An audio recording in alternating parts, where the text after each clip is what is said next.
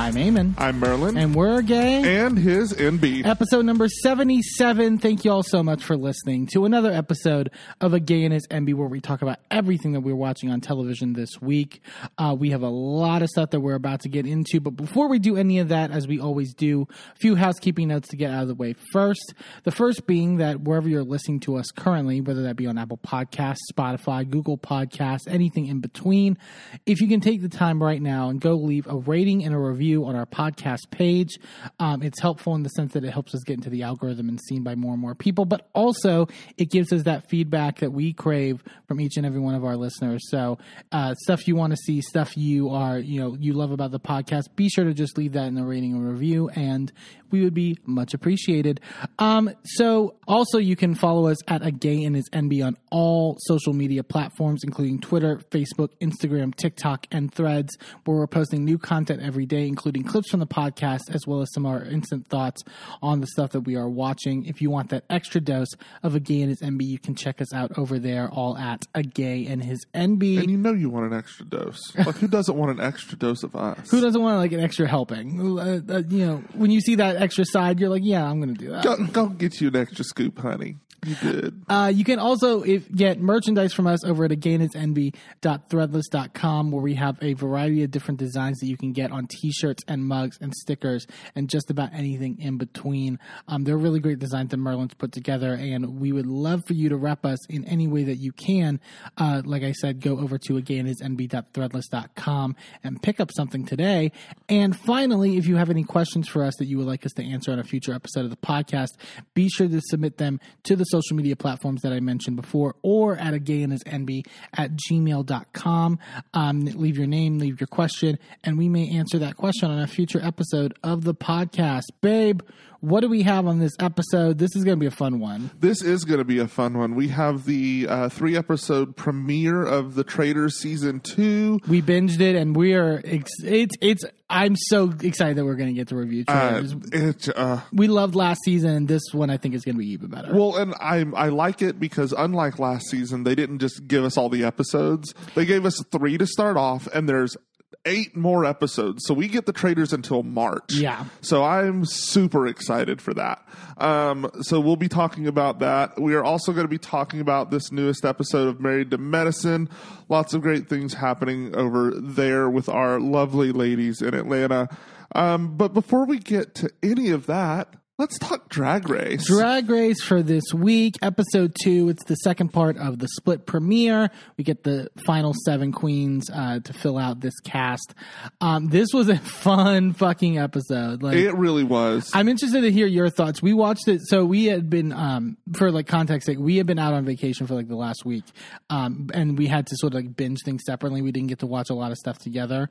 But like this, was a fascinating episode, and it makes me incredibly hopeful in terms of like, what I kind of missed in terms of Drag Race. I think like, I feel like we may have talked about this on the show before. I don't know, but I feel like there's this definite like push in reality TV across the board, not just Drag Race, but Drag Race, I would say, does it a lot, of being a lot more quote unquote family friendly, or more sort of like, about like, personal growth, and like, right. It's sort of like there's not the conflict that you would have gotten in like the mid 2000s reality television that people would argue today is toxic, but I think has its place. I mean, there's no New York on this cast. No. But there's someone that I think has the potential to get close, and that is Miss Plain Jane. Plain Jane, we'll get to her. Really, I don't know what is sort of like actively her decision, but I think if there is sort of like a decision on her part to sort of like really lean into this like villain persona, I think it's smart because, again, you differentiate yourself. I think there's a tendency when everyone is being so nicey nice and sort of like all that stuff to sort of just blend in together. Not to say that, there's plenty of uniqueness between different queens, but it's like, when everyone's sort of in the same wavelength in terms of attitude, right? Like it can become very, similar. Right. I will point out, I don't know if we talked about kind of what became of all those allegations of Plain Jane. Oh, yeah. But like the person who made the allegations has walked all of that back. And Plain Jane and the person who was allegedly like the target of the inappropriateness have like, they're fine. Everything's fine. Yeah. Nobody's angry. So we are moving forward as if that did not happen because if they're not mad, we can't be mad. Yeah, and I think like even if it's like a matter of just sort of like, because it seems like a thing in a performance, right? Like at least from what I've seen, I don't know if there was any sort of like backstage sort of. No, it was just something that happened during a performance. Yeah, and it's like if anything, take stuff as a learning experience maybe sometimes, and like but I think like I'm interested to see her. Because thank God, by the way, that she didn't get Sherry pied. Like, God forbid, because, like, man, she is very crucial to this episode. Oh, like, completely. Yeah. So let's start the episode. Our first entrant into the workroom is Hershey Liqueur Jeté of the Jeté family, of Cornbread being a fellow member. I really loved this look. I liked it too. I thought it was one of her. We'll get to it later. There was a look that I was definitely questioning later in the episode, but like I actually think she has like her face is gorgeous. I think like there's both her and another queen that I'll talk about.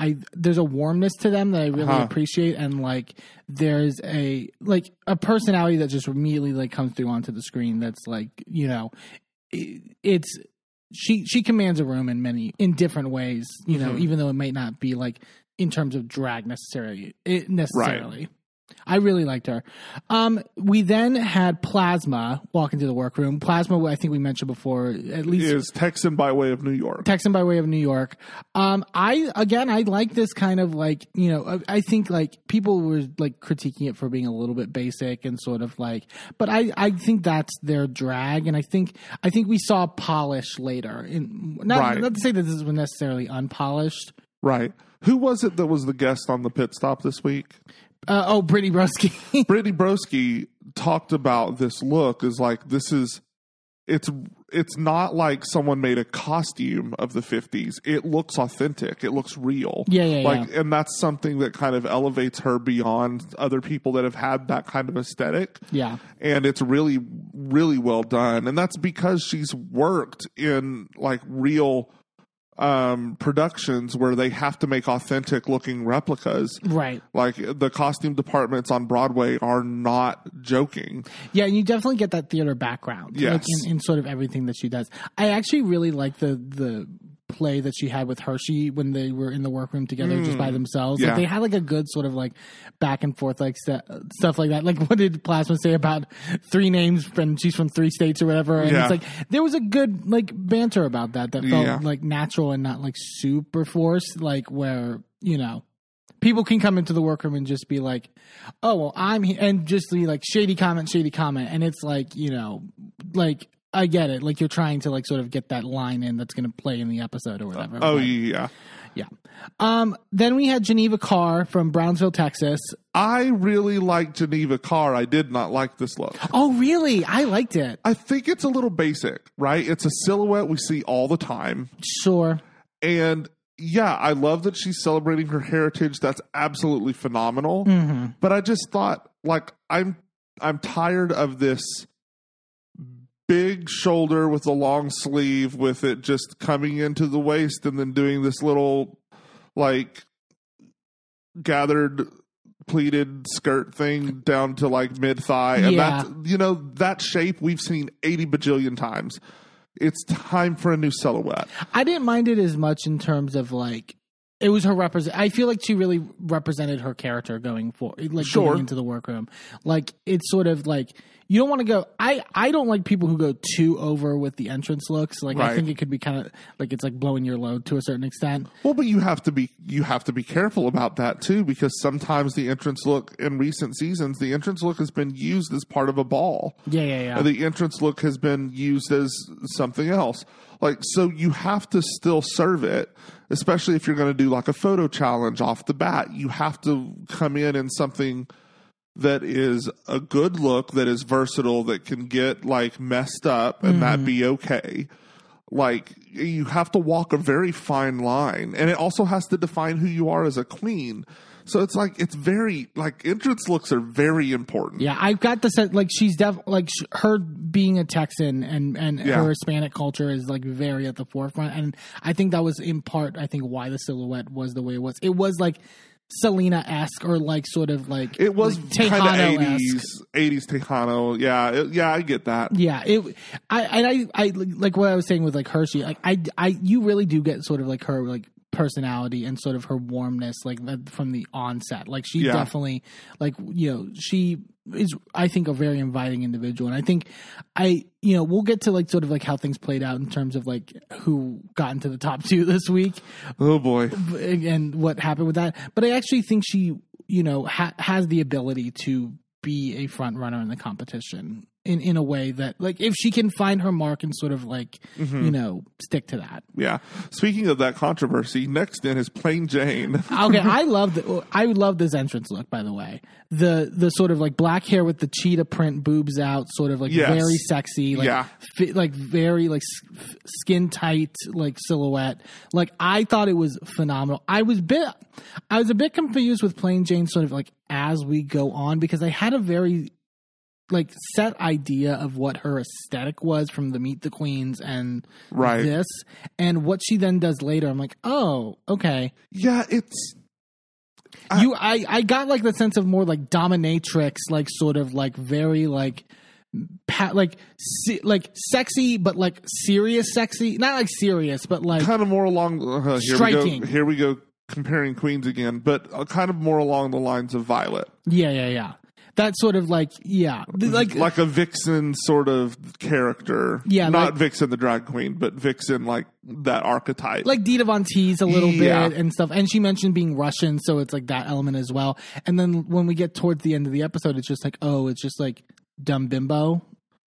Yeah, it was like she took Violet and Katya and then threw in Jimbo. Right. It was weird. But also, like, she specifically, like, came in and decided that her entire entrance was going to be a read of Katya. Right. And I was like, okay, you're going to come with one of the Drag Race mainstays, like one of the most beloved queens that's ever been on the show. I get it's a fun joke to say, like, because it is like, well, I'm from Boston, and I'm actually, because Katya is also from Boston. But, like, so I get why you would, like, do that, but it was also like... But, like, you didn't have to shade. Like, you could have said something along the lines of, I'm the bitch that Katya is cosplaying. Yeah, I think she doesn't know how not to shade. I don't know. Like, it does seem to, like, flow from her, like, breath. Like, it's just... Because, like, so she tells them that she speaks Russian or whatever, and then, like, she speaks Russian, and she calls what did she call one of them, like, a piglet? Like, it was like, Jesus Christ. It was, like, pretty, like... And then, basically, like, she calls them bricks in the confessional. It was like, wow, okay, we're just really going at it. Like, again, like, fine. I'm happy that she found the lane, so to speak. I wonder if this is actually her personality. Like, that was in the back of my mind to a certain extent. Like, how much of this is played up for the show and how much of this is her in her everyday. Right. Then we had Maya Iman LePage from Miami. What were your thoughts on this entrance look? Because I found a lot of people being very divisive, and I was confused. I loved it. I agreed with Plain Jane. Oh, you thought, because she was saying, like, the ball, or like because she had, like, one of those, like, hair sculpture balls, and it was, like, off center or whatever. I didn't notice that as much. Specifically about, I didn't know, of course, it could make a girl look bigger. Not because she's a bigger girl, but it, like, didn't do what it's supposed to do. Yeah. Like, it's supposed to have a certain, like, shape to it, and she tried to, like, flare out but that just, it didn't work. It didn't cinch. It didn't give any curves to it. It was giving Fredericks of Hollywood. Sure. I got very Miami drag queen from it, and I think that's maybe what I liked about it. Maybe, and, like, maybe I just need to be more aware of the Miami drag scene. I'm just not really, other than, like, a couple TikTok videos. I was going to say, well, and that's as much as I know. But it's mostly her. Sure. So is that really the Miami drag scene, or is that just her? But I don't, unless I misremember, I don't think we've gotten a lot or really any like feature of that section, like those Florida queens that are very into the stunts and the like sort of like, because I mean I've also seen the bitch splitting that, off like, buses yes, and like that one, like that kind of stuff. I think that is I've seen that side, like those clips go viral right nowadays, and it's like, oh wow, it's like it was a thing that like really sort of like mainstream drag to a lot of people in a different way. Right. Like other than, you know, what they would get from like a drag race or whatever. Right. So like, yeah, I'm happy that element of drag is represented here. Yes. I didn't think that it necessarily looked the best, which is fine. Yeah. Like you said, your entrance look doesn't have to be balls to the wall. Like it can just be balls on your head. It could be balls on your head. It could just be kind of a basic look, and that's fine. I want to see where she goes from here. Right. Yeah. Right. Yeah. I hope there is more, because I mean, like, again, I wouldn't want to be against her in a lip sync, but like, there is that unending that back of your head question of like, what is she going to do in like other challenges that are outside of that? Right. Then we had Megami from Brooklyn. What were your thoughts on this entrance look? I liked it. I actually liked it. I think Megami's vibe is very Brooklyn. I will say this. Yeah. Like, and I think it's going to be interesting to see how she plays throughout the season, only in the sense that like I think she has sort of this sort of like kind of underground like sort of like not mainstream vibe, like and sort of like intentionally not mainstream in a way. I will, when we get to I hope she doesn't make the trend of these like sort of like under the knee like dresses. I want to see her in like, I'm not saying she needs to be in like a gown all the time, right. And because like, yeah, you should have, not everyone should have the same silhouettes as they always do on Drag Race, right? But I was feeling like that was gonna be like a trend for her when we get to like the talent show, and I'm like, right. I want to see her switch that up in a regard, because it can read as a little. And I don't think it should, but like it can read as a little basic when, you know, it's a little like, you know, that looks nice. Like, well, it's a little corporate, right? A little corporate. I would have been fine with this look. It's like corporate meets Catholicism. Yes, I would have been I was perfectly fine with it. I wish that it had like a little ruffle around the edge, and that would have added that little hint of femininity that I was missing from it. Yeah, I think it was because like it was so ornate, like from like the chest up, and then like it just like stopped. Yeah, it was severe. Yeah, and it needed a touch of softness. Mm-hmm. Just that little ruffle around the edge. Really, number one, it would have extended that a little bit, and it would have given us some visual interest down there. Like when she moves, it would ruffle and move a little bit. I think that would have brought the eye all the way up and down. And she had a little bit of like a rhinestone something like on her thigh, I think. Right, yeah. Like a little like not brooch, but like it was bigger than that. But like, it was like a little rhinestone patch almost. Yeah. And that added some, but I needed a little bit more than that. I needed something more down there, and I think that little ruffle would have helped a lot. Yeah. And then finally into the work. Well, there was some discussion in like of the girls that were there. Plain Jane makes some comment of like, I hope the next girl trips or something like that. And then all of them gather hands around the workroom table and actively wish for it. Oh, that's right. And like the next second, Nymphia Wind walks in. Well, my question was, did Nymphia hear them and was just like, let me add this to the bit? I don't know. I mean, maybe it was something that was like floated to them by a producer, knowing that she was going to do that bit. Maybe. That could have been something. Yeah, either way, it was fun. You got a banana on hand? I'm sure apparently she does, because it's her thing. Oh, no. I think that it was floated to Plain Jane. Oh, to mention that. Like, maybe. Hey, Plain Jane, ask her about her. Oh, mama. Yeah, they tried to drown me in the ocean. No, but Nymphia Wind walks in this, like, again, to compare, like, Juno Birch, like, the stacks. Very Juno Birch. The giant, like, Marge Simpson wig with the stack glasses on it. Yes. All yellow look, slips on a banana peel, and then reveals the whole, like she's basically selling watches out of her jacket, but it's bananas. I will say, I hope she moves moves past the bananas after this I think episode. she will. Okay. I think like because I think when we'll get to talk about when it gets to the runway, but it was like I feel like the runway was also sort of like your signature to a certain extent. Like you wanted to deliver that. I think she will because she does talk a little bit about like her like Taiwanese culture and sort of like how that's going to play into like everything that she does, and like I think we're going to see more of those elements as well. But like I thought it was a great intro. She seems hilarious and like just a fun time. I will say I really enjoyed this photo challenge a lot more than I did the one last week. Yeah. So Rue introduces herself, obviously, and then they go into the photo shoot, and they have to go to the SheMV with T.S. Madison running the photo booth. Fucking love it. Yeah, fantastic. And I liked it more in the sense that it was. I feel like they kind of did this with the porch thing last season or last episode, kind of. But I love that it was like the challenge. The throwing them off was like they would just throw adjectives or like characters at people, and sort of like you had to sort of like pose with that. I think that added a part to it. I think if they had the packages down at the street last week, had them carry the packages up to the pig behind the door. Rue is the pig behind the door. Up to the porch.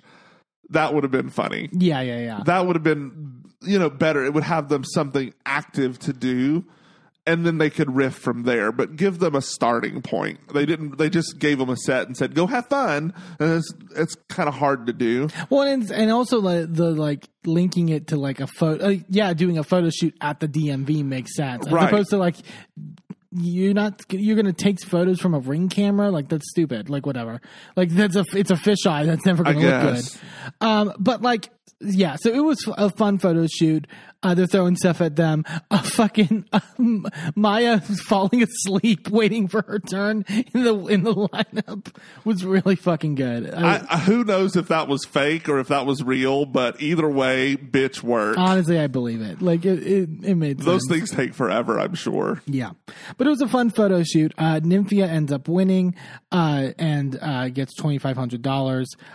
The challenge they introduce is I guess they were just like doing like it was a different theme to the same challenge. Why do they have to like do that? Were they just like we have Derek for another day or whatever? So like Queen Choice Awards, so she can still do Britney. Like I guess, but it was clear that they actually did film these in front of the other queens because we see her get slimed with the other queens. Oh, yeah. Off to the side. So clearly she was there that day. I was just under the impression they had filmed these like 3 weeks before or whatever. Yeah. I'm sure they didn't have her. Well, I think they filmed it in a batch. I'm sure they didn't have her like go on and on. Like it's a real fucking show. Right. I'm sure she came in after or before everyone did their bit and did the entrances. Right. Once they also I found it interesting once they get the news of like, the Rate the Queen and like sort of how that's going to play into things, like the way Plain Jane then tries to like switch on like from being like, well, I shouldn't have been like a total bitch for like the last like 20 minutes. Like that was a mistake. I'm going to be your best friend or whatever. Like that was, Yeah. I forgot to mention in the entrance go throughs. Can we talk about like Geneva Carr being like, yeah, you guys might know me from TikTok. I'm known for making videos about my leg hair. Oh God. I blocked that out. Like that has not come across my timeline. It's not come across mine. That's not in my algorithm. I don't know if I want it to. I don't know that I necessarily don't want it to. I'm scared. Mommy, I'm scared. I'm scared but intrigued. It's kind of like when you like horror movies, but they still scare you. It's like that. Do I want to watch this? It's too late? It's dark outside. Oh, I'm here alone. No, I really don't. No. Yeah. It's not great. So they're getting ready in the workroom for the talent show. In walks the guest judge for this week, Becky G. Me and Merlin had a long conversation in the car on the way here about. So I have no. Eamon's a hater. I'm not a hater. I'm just old, is what I've settled on. He's old and cranky. He's 4 years younger than me. Sure, but like I just turned 30 in June, right? Like I had no fucking clue who Becky G is, and I've had this trend now where it's just like I don't know anything about like it's. Meanwhile, he's like, oh my God, she's like new. She's never been around before. And I'm like, bitch, she's been around for a decade. How old is she? When you said that, I'm like, she looks like she's 22. Like, I don't know. You're saying she has a career of like 10 years. Here's the thing. We'll get to it when they do the lip sync. When the lip sync song came on, I'm like, oh, I know that song. But also I feel like it's one of those things where it's like, I hear those songs in like commercials and like, but I don't care enough to sort of like look up new artists like nowadays. I'm set in my ways in terms of music and what I like and what I don't like. And it's like, She was born in 97. So, okay. So she's 26. But still, like, that's like, what was she on the Disney Channel? Like, what the like? So she first gained recognition in 2011 when she began posting videos online, covers, and then she was picked up by Dr. Luke. She was one of the people who, like, while all of this stuff with Dr. Luke was going on, she actively dropped him and walked away. Good for her. Like, yeah, it was a big thing. But like she's had like a lot of really good. She worked with Pitbull some. She worked with will.i.am. Yeah, she's been around for a while. Yeah, I like in that conversation we were having in the car, like it was very like Merlin is very thinking I'm too uptight about like modern music, and like I did say I hate modern music. In my defense, the words came out of his mouth were "I hate modern music," and I'm like, "Well, you're a hater." Well, it's just I think it's a lot with movies too. Like it's something about like certain like no one's doing anything new now. To me, like I feel like it's all sort of like redone stuff and not really, and you know, this isn't even about Becky G. I guess at this point I'm lumping her in, but it's like I don't know. I really do feel like I'm the old man on the lawn. Like, what is the meme of that? Like Harrison Ford or whatever. Like that, like really old actor in that movie where it's about like.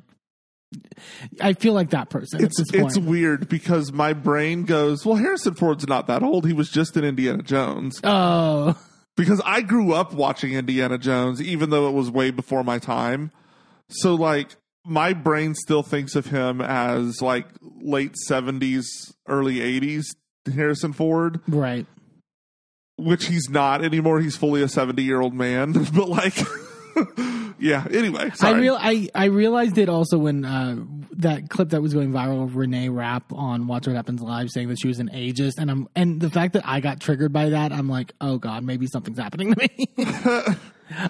We won't get into that. Let's go to some of our thoughts on the performances. We get to the Queen Choice Awards talent show. The first up was Geneva Carr, and she did an original lip sync song with sort of this like Latin.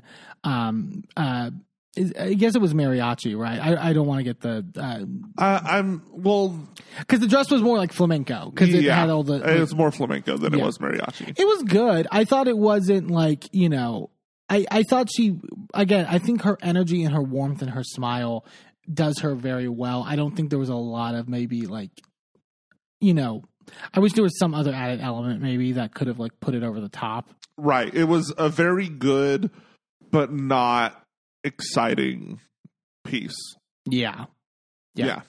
Nymphia Wind did a cultural dance, like a Taiwanese. Stunning. Really great. I love whatever the technique is where like because the long fabric that sort of like went in and out of the hands and stuff like that. It was really impressive and like, I think it's one of I love when queens do something like that. They typically tend to not win with those like performances, but like it's great to have them. Right. I think on that stage, like, again, kind of like what we talked about with like Q last week, like doing something different. Like just like I get everyone has a song and it's like, that's sort of the go-to, but like, mix it up a little bit. Yeah. And I appreciated that. I liked Hershey LaCourgete's number that she did. I thought the song was fun.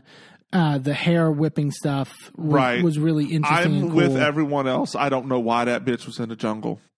Well, okay. So I think the look meant to be safari. Well, In terms of the number, yes. I like the theme of the song didn't make any sense really in Right. terms of that.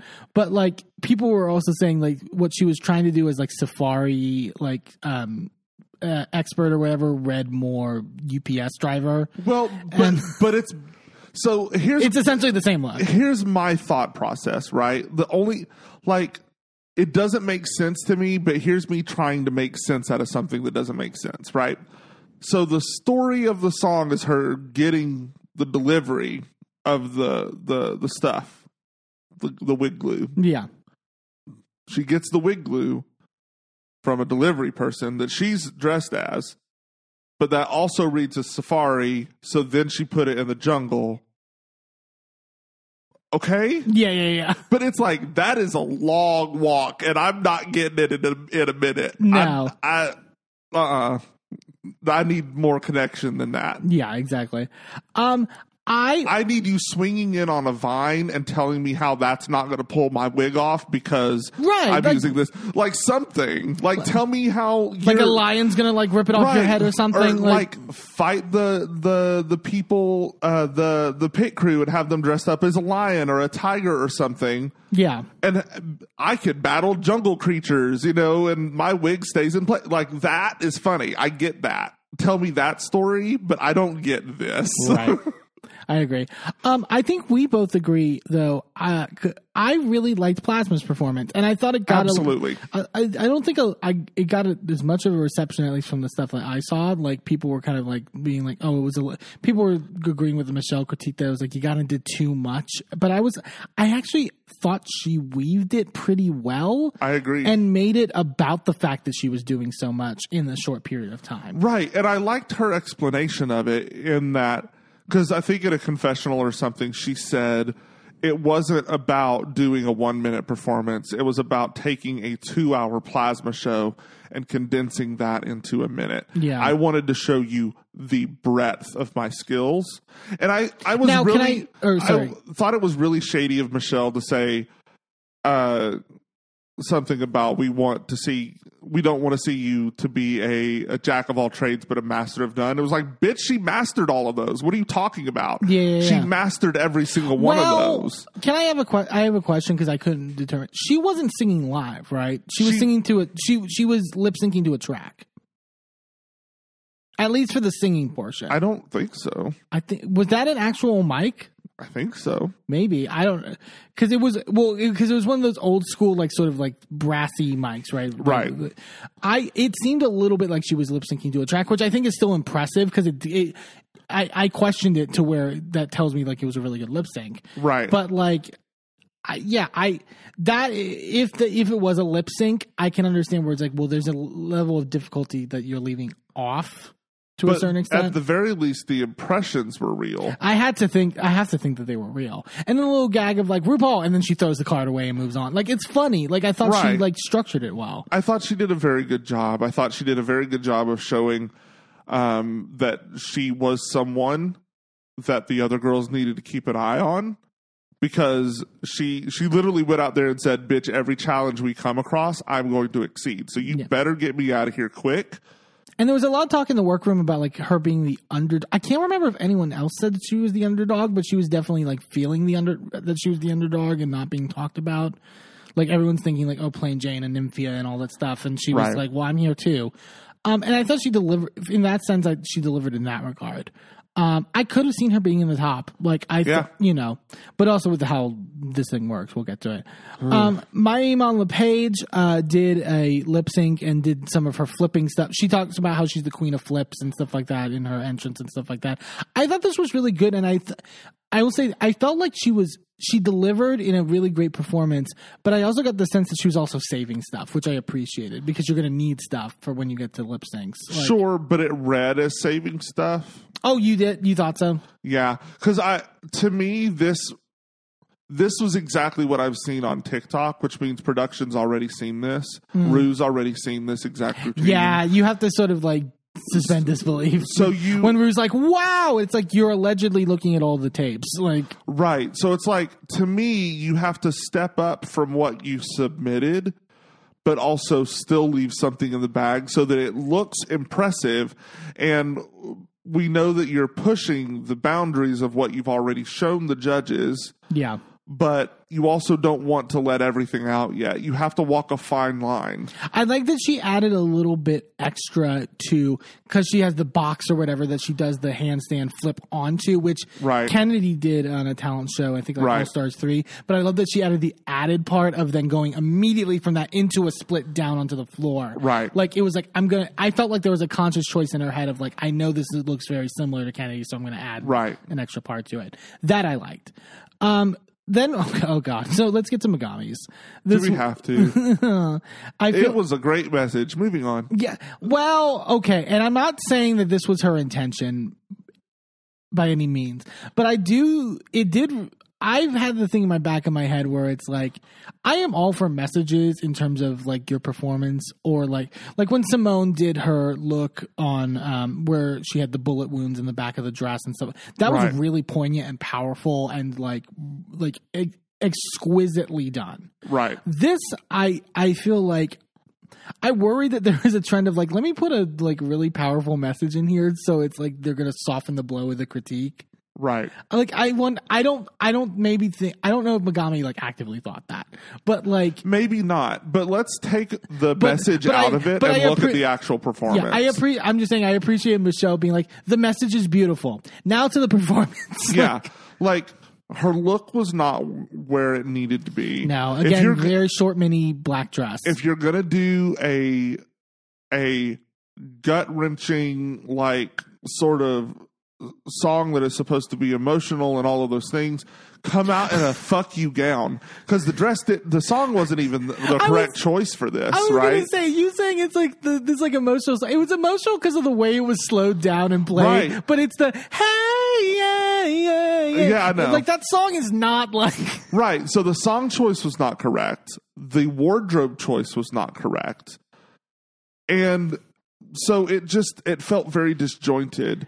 It was like, okay, so you lip sync to this song, great, and then you had a prop that was sitting there for 95% of the show, which is just like words on an easel, right? It was poorly constructed, and it actually undercut your message. Yeah, in my view. Well, and also in Plain Jane's. I was gonna say Plain Jane definitely felt that, because Plain Jane then says in her confessional I was gonna say shadiest thing. Shady I think she said the most like gutter thing I've ever heard on Drag Race. Maybe gutter. She literally, because and it ends with like, it's like, you know, if you believe in queer art, vote for us or whatever, and then it says protect queer art on it.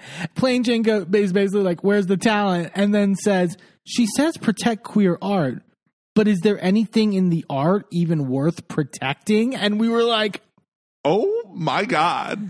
That's fucking crazy to say. But I also think it's essentially saying, like, your talent was so bad on this talent show, like, conservatives deserve to protest you. Like, Yes, I get how it could be read that way. It is perhaps the most obvious way to read it. The way I read it was, this is not good enough for what you're trying to do with it. Yeah. Which I think is probably what she intended, if it is to believe that she just exudes shade all the time. So when she's trying to be shady, it comes out as gutter punch. Yeah.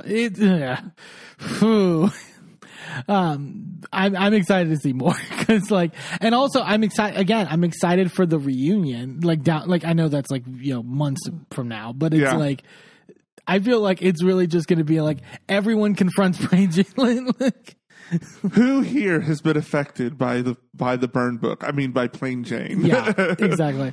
Okay, so then let's get to Plain Jane and her number for this talent show. Can we not? Called Burger Finger. I wasn't. Here's the thing. I wasn't. Now that I've like settled on it, I wasn't mad about the performance necessarily. It was fine. I thought it was. I was more annoyed with the critiques from the judges and how much they praised it and how much Rue laughed at this. Yeah, she's in one of those like burger costumes that you get from like Spirit Halloween, like there's just like burger covers, and then she rips it off and she's got this latex red like not to compare, but like Jimbo level, like big tits look that says like Burger Finger on it, and she's talking about, you know, doing all these like metaphors about like smelling. It was, and then she squirts ketchup and mustard on her tits. That's apparently a talent. Here's the thing: you can praise her even necessarily for like you structured the number, right? Like you were like, I'm going to hit this point, this point, this point, whatever. Fine. But it was just the way in which it was like, it's so weird. I'm sick of this. Like, we'll get to it also with her runway look, which I think was even more offensive. It's like, it's just so weird. So we loved it. Okay, I can take a dump on the stage. Is that going to be like, you know? No. Remember Rock'em Sakura? But that's the thing though. It's like Rock'em Sakura made one fucking fart joke in her opening, like, you know, number and was fucking reamed for it. But this is fine. And also, what does this say? Again, going back to it, what does this say about Plain Jane's character in drag? Like, I don't think this is her vibe. It's one thing when you are someone who is quote unquote able to do it all, right? Right. Which, again, for example, let's use Jimbo, right?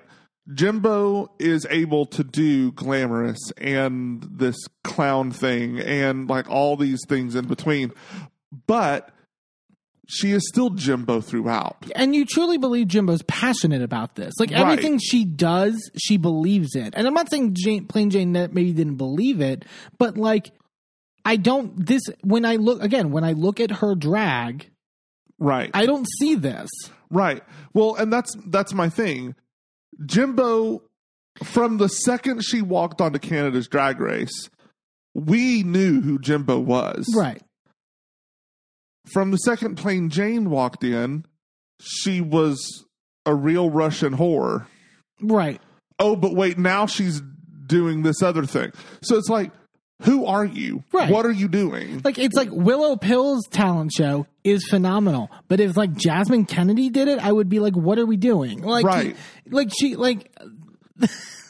Because it doesn't make sense for the queen. Yeah. I would expect Kennedy Davenport to get on there and dance her fucking ass off because that's who she is. And that's what she loves. Right. And that's her signature as a drag queen. That's not what Willow Pill does. So I expect something different from Willow Pill.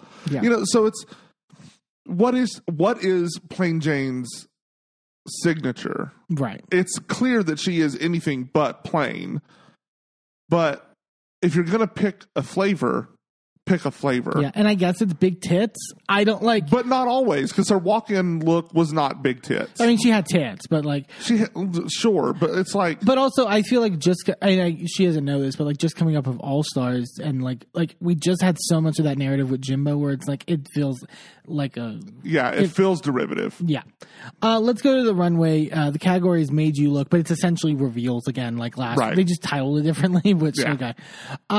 I thought my favorite was Nymphia Wind. Yes. The banana look. That wig was so fucking good. I was so impressed by that wig. Yes. And like it was everything I wanted to be, and I loved all the reveals. Like it was like, and her narrative of like, I love that she also talked about the narrative of like the progression of a banana. Like It wasn't just simply like I started like green, and then like at the end I'm in these like black droopy. That part is hilarious. Like it's an element to it that I liked. Let's see. I don't have these in direct order, but Hershey Liqueur Jeté. I like this, and I didn't mind the length. I understand the critique of the length, but I like when I saw it walk, I was like, this is gorgeous. I didn't focus on the length. Sure, I didn't mind the length. I did mind the hem. It was weird. Like, it wasn't the placement of it. It was the fact that it was, like, slightly gathered. Yeah. Raja was saying on Fashion Photo Review that it also wasn't lined, so it read cheaper. That's probably what it was. And so, like, maybe that... but I thought it looked great. And, like, I thought it, for the most part, hugged her skin in a really beautiful way, and it was that milky chocolate color that, like, really popped. I really wish that she had explained that it was... it was poking fun at the chocolate bar. Yeah. Because that I think would have endeared her in that look.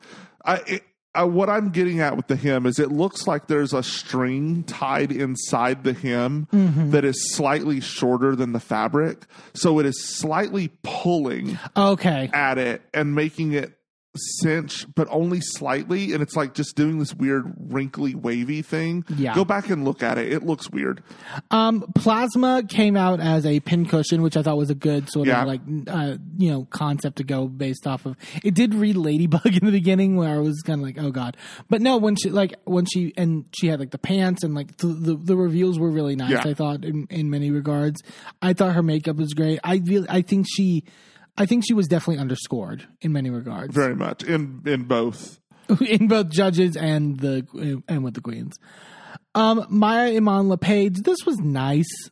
It was a little too like. What was the look again? It was basically a big coat thing that then revealed to like this like swimsuit. Oh right, that she took off like right at the beginning. Raja and Raven on Fashion Photo Review, because I think Hershey also took hers off really quickly. Was like, bitch, get to the end of the fucking stage and then take it off. Right, like you're just like blowing your load like in the there wasn't any like sort of like wow element to it. Right, I need to be able to see what you're revealing from, because then it's not a reveal if I don't see that. Yeah. Megami, I thought I actually didn't mind the look. I didn't think it was as messed up as like crapped up, so to speak, as like I could see that, but like I actually liked the full look overall. Like it was one of those like basic like the real life presentations of angels, like when you actually like or they're described in like actual like text and stuff like that. But I think it's a little cheap to say I have a reveal and it's just that my hands have eyes in them. What I would have really enjoyed is if she came out in like all of the accoutrement like folded down behind her, right? To where it was like tight, and then she came out in like a white robe. In a traditional look of what an angel is like. And then said, this is what they really look like. Right. And then like her hood is like over her face, and then she picks her face up at the end and you see all of that makeup. And then drops the white robe and the wings and stuff flurl out behind her. That would be fucking epic. Yeah. And I wouldn't care that it's a plain white robe. Even if you did something with the wings. Like even if there was some element of that, like I thought could have lent it more to it being a reveal. It did feel like I had this look and it's like, I'm going to paint eyes on my hands. And that's going to be my reveal. Geneva Cars, I liked. It wasn't my favorite. I get what she was doing. And like, I think it was like doing this more sort of like brochacho sort of like male vibe with like the sort of like traditional Mexican like suit, and then revealing to something more like feminine and traditional. And what, not Encanto, what is the movie that it's like it was reminding people of? Talk about Bruno. Yeah, that one. Yeah. What is that? Is it Encanto? Maybe. Maybe I don't know. I haven't seen it. Sorry. But I thought it was pretty. I thought, but it was also like maybe a little subdued for Drag Race. I was really happy that she didn't have to take anything off. It was one of those. That was all one piece. It was all one piece. I love a reveal that after the reveal, you can't tell there was a reveal. Yeah, that's impressive. There's no fabric on the ground. There's nothing. It just completely envelops itself into the new look. Yeah. Fabulously done. Okay, and then we had Plain Jane. I was pissed. Pissed about this. I'm sorry. I was really annoyed. Now that I look back at it, I didn't really have that big of a problem with the talent show. I had the problem with this. Yes. And the critiques of this. She starts out with this like Frozen, like she's in Frozen with this like giant like wintry sort of like ice witch like cape or whatever over thing, and it's like, okay, cool. And then she builds up, and then she takes off the cape, and then she's like a slutty Boston like football fan with like jean shorts that are like Daisy Dukes, and like her tits like out with like a like Letterman and a foam finger. And it's like, isn't it weird that it's so different? No. Well, like I feel like fucking Fifi O'Hara. Well, no. Here's the thing. It is weird, but like the idea that the judges gave her a pass on that pisses me off, actually. Yeah, I feel because like Phoebe O'Hara from All Stars 2, when she's like, why are you acting like this is a good look from Alyssa? It's not. You would be critiquing this on literally anybody else. Literally. Like, not to shit on Alyssa Edwards, love Alyssa Edwards, but like, Fifi was right. Yeah. It's like, if any other queen, I could literally see the critique of just like, what does one look have to do with the other? Right. That's confusing to me. Instead, they were like, we didn't know what one look had to do with the other. And that's so weird. And because of that, we love it. What? Like, bonkers. It was crazy. It was really annoying, actually. And this was the this was the episode that Ross was there too. Carson was there last week. So I was like, this is the episode that fucked me up with the judging. It makes sense. Yeah. You know that thing of where you're out in the cold and you're just an ice princess. And then you want to go to a football game. And then you want to go to a football game. Oh my God, yes. Oh my God. It was, fuck you, Ross. Jesus Christ. I don't even know if he did something like that here. I was just so angry. Yeah. So the queens go back to do their rate of queens, and it's kind of going in the process of last week's. And then we get to Plain Jane's, and she says, so my number one for this week is Plasma. And I'm like, oh, so she actually thinks what we think? Okay, cool. And then she was like, my second is my Iman LePage. And we were like, what? And then she's basically like, yeah, I'm putting the people who did the worst on top to fuck with this system. And honestly, I hate it. I hate it, but I get it. I get it, but I hate it. Like, I can't. Here's the thing. Like, I need to know how this is going to play out when everyone comes together and they get to like the 14 queens and all that. Because also, are you going to rank 13 people? Like, how am I supposed to differentiate? Like, whatever.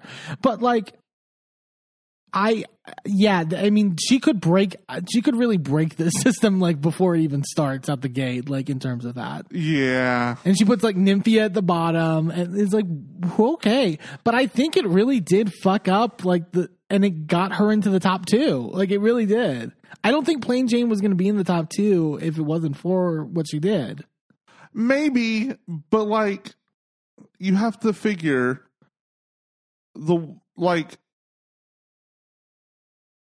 there's only 7 of them, so like 3 had to have voted for like a good number had to have voted for Plain Jane for her to be up there. I bet Plain Jane was probably like 3rd. I bet she was like 3rd in the rankings, and I think Nymphia and probably maybe Plain Jane was actually 2nd. Actually, now that I look at it, like she might have been, but like, yeah, like.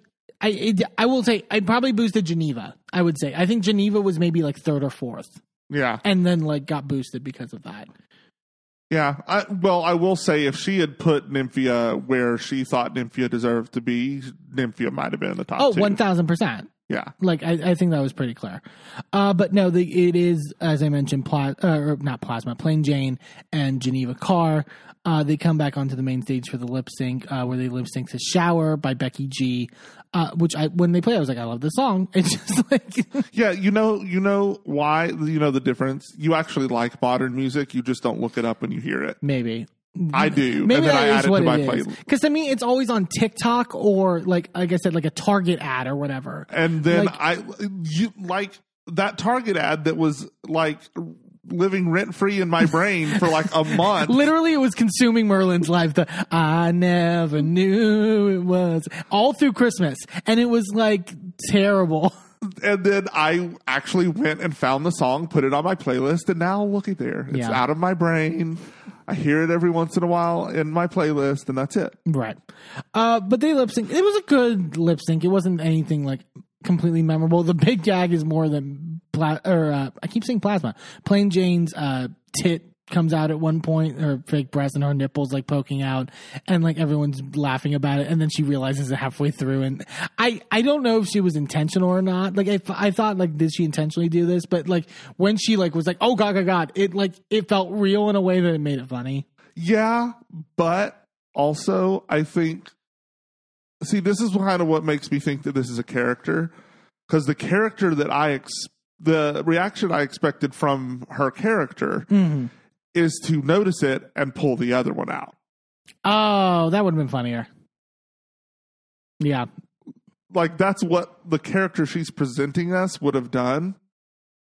And then she does the complete opposite reaction. It's like, you can't sit here and act like your character is this aloof, bimbo flashing my tits all over the place. And then when one falls out, you're like, oh my God, I'm so embarrassed. That's not how your character would react. No.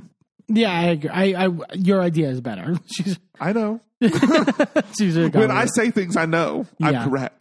But Plain Jane ends up winning. She gets $5,000 and immunity from a future elimination. Still don't know what that means. But so next week we're going to see everyone come together again. I believe they're doing a ball, so that should be interesting. And hopefully we'll figure out more with this immunity stuff and like how that actually is going to work out. Do you think that it's if they lose a lip sync, they just don't go home? That might be a better way to go about it. But then why even be in a lip sync? Like if you're going to be in a lip sync, because the other person can still go home. I mean, if you want to send them home, like actively, I guess. Like, yeah, that's fair. But if the person wins, then the other person goes home. If the person loses, then they just don't go home. No one goes home. Right. Yeah, possibly. Again, they really made it confusing in a way that I have a lot of questions about. Yeah. But we'll see. But yeah, we'll be talking about that next week. We're going to take a quick commercial break, though, and when we come back, we're talking the first 3 episodes of Season 2 of The Traitors. Don't go anywhere.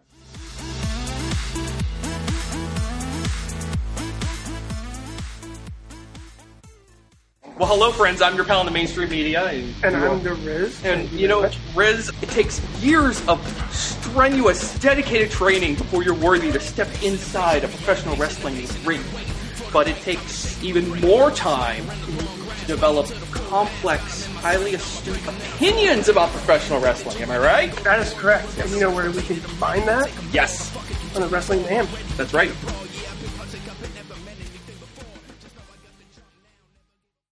Do you want something new to put on your reading list? Are you feeling your holiday spirit grow while also being astutely politically in tune? Then you'll want to pick up The Santa Strike, a new book by Shanna Hamaker. While home in Midland, Texas, on a weekend visit with the eccentric uncle who raised him, Marion Wachlowski, otherwise known as Mary, discovers a long-forgotten letter Uncle Joe wrote to Santa Claus. Mary keeps it to share with his girlfriend Lindsay and his best friend Tommy. At first, they consider the letter to be nothing more than a silly lark. What kind of grown man would write a letter to Santa? But soon, Mary and Lindsay find themselves caught in a much larger mystery concerning many, many more letters to Santa, all surrounding the crisis of gun violence in America. You can order The Santa Strike now on Amazon, available both on Kindle and in paperback. Sidekick Media Services. We are your sidekick in business for social media, video production, and more. Find out more at sidekickmediaservices.com.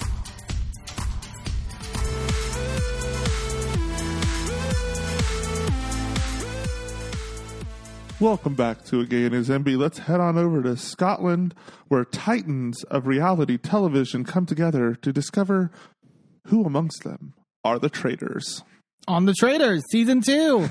Excited. I'm so pumped that we're going to get to review this, honestly, because we were kind of, I think we were like maybe a month or so actually late to like the Traitors like sort of phenomenon. I'm like, let's watch it. And it was fucking great the first season. Well, and again, they dumped it all on us at once last season. Yeah. And this season we get to really experience it, drawn out, which I think is really the way you should do like this sort of reality television. Right. There's like a community of like discussing it every week online, getting to talk about it on podcasts. So it really makes it more of a experience. Right. So for those that are unaware of the sort of concept of this game, it's based. What is there's a game that's like there's based like off of 2 different games that's basically the same thing, which is either Werewolf or Mafia. Yeah. Which basically is there's secret bad guys and they're taking out the good guys, and the good guys have to figure out who the bad guys are and get rid of them before the bad guys kill them all off. Right.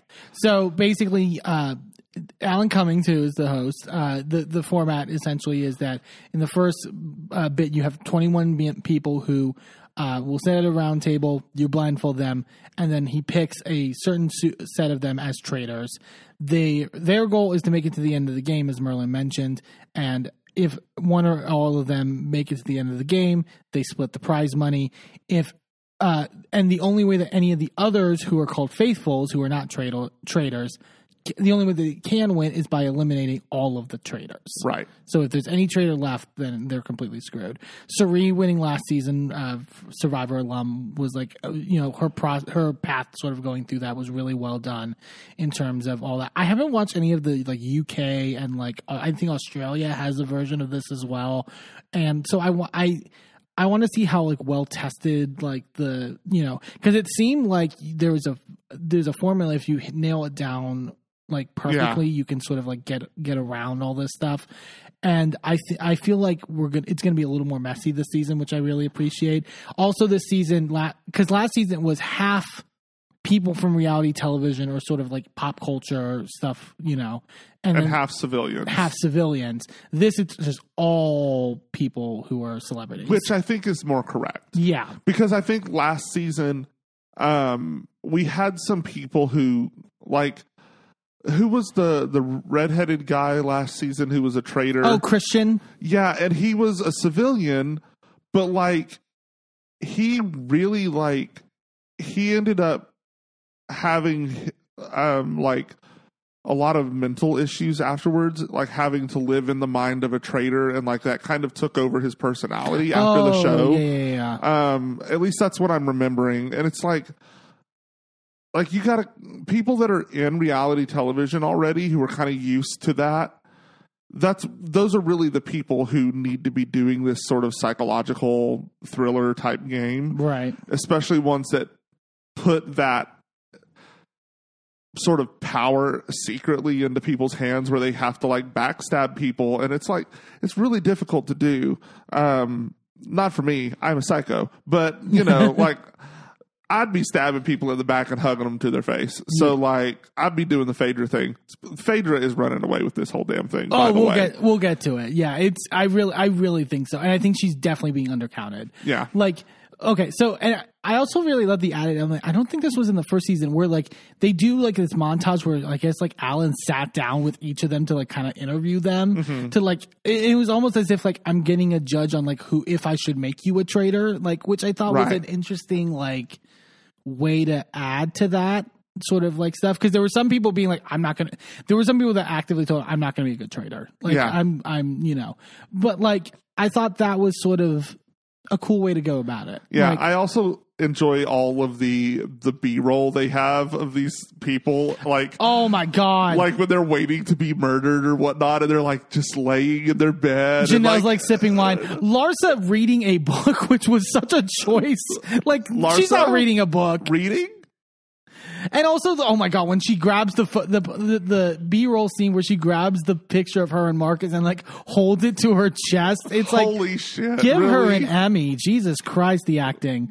Like, it's so let's talk about this cast.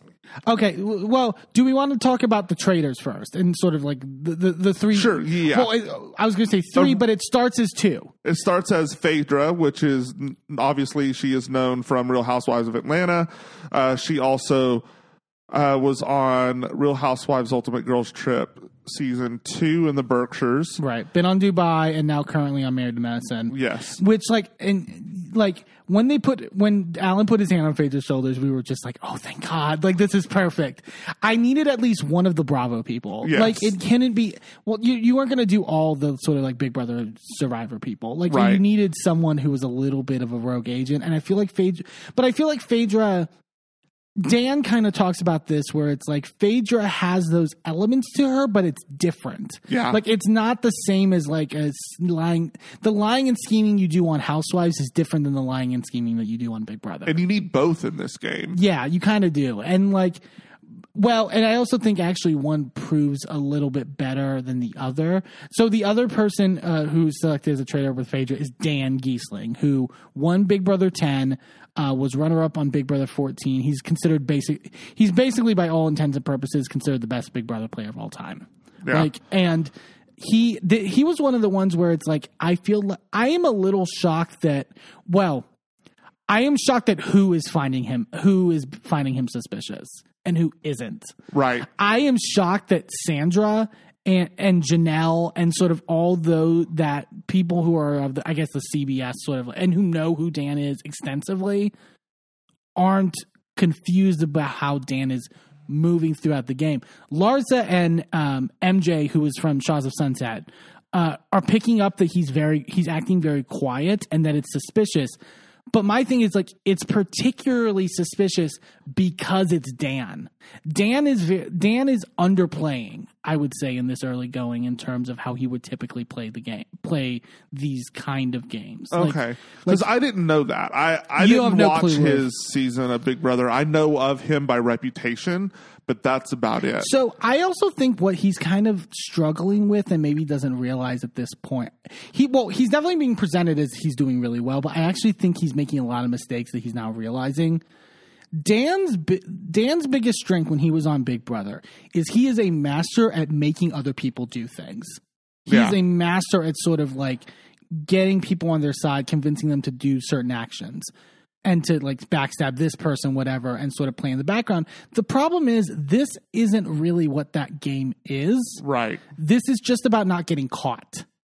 Right. And I think he doesn't know how to do that. I think he is not having a lot of he is having a lot of like private conversations with people and moments to where I'm also confused as to why people are not picking up on the fact he's talking to me a lot privately, but like in the groups, like when we get to the round tables, he's pretty quiet. Yeah. And that's to me that to me rings true. It's easier for me to talk on a one-on-one or in a small group than it is in a large group. Right.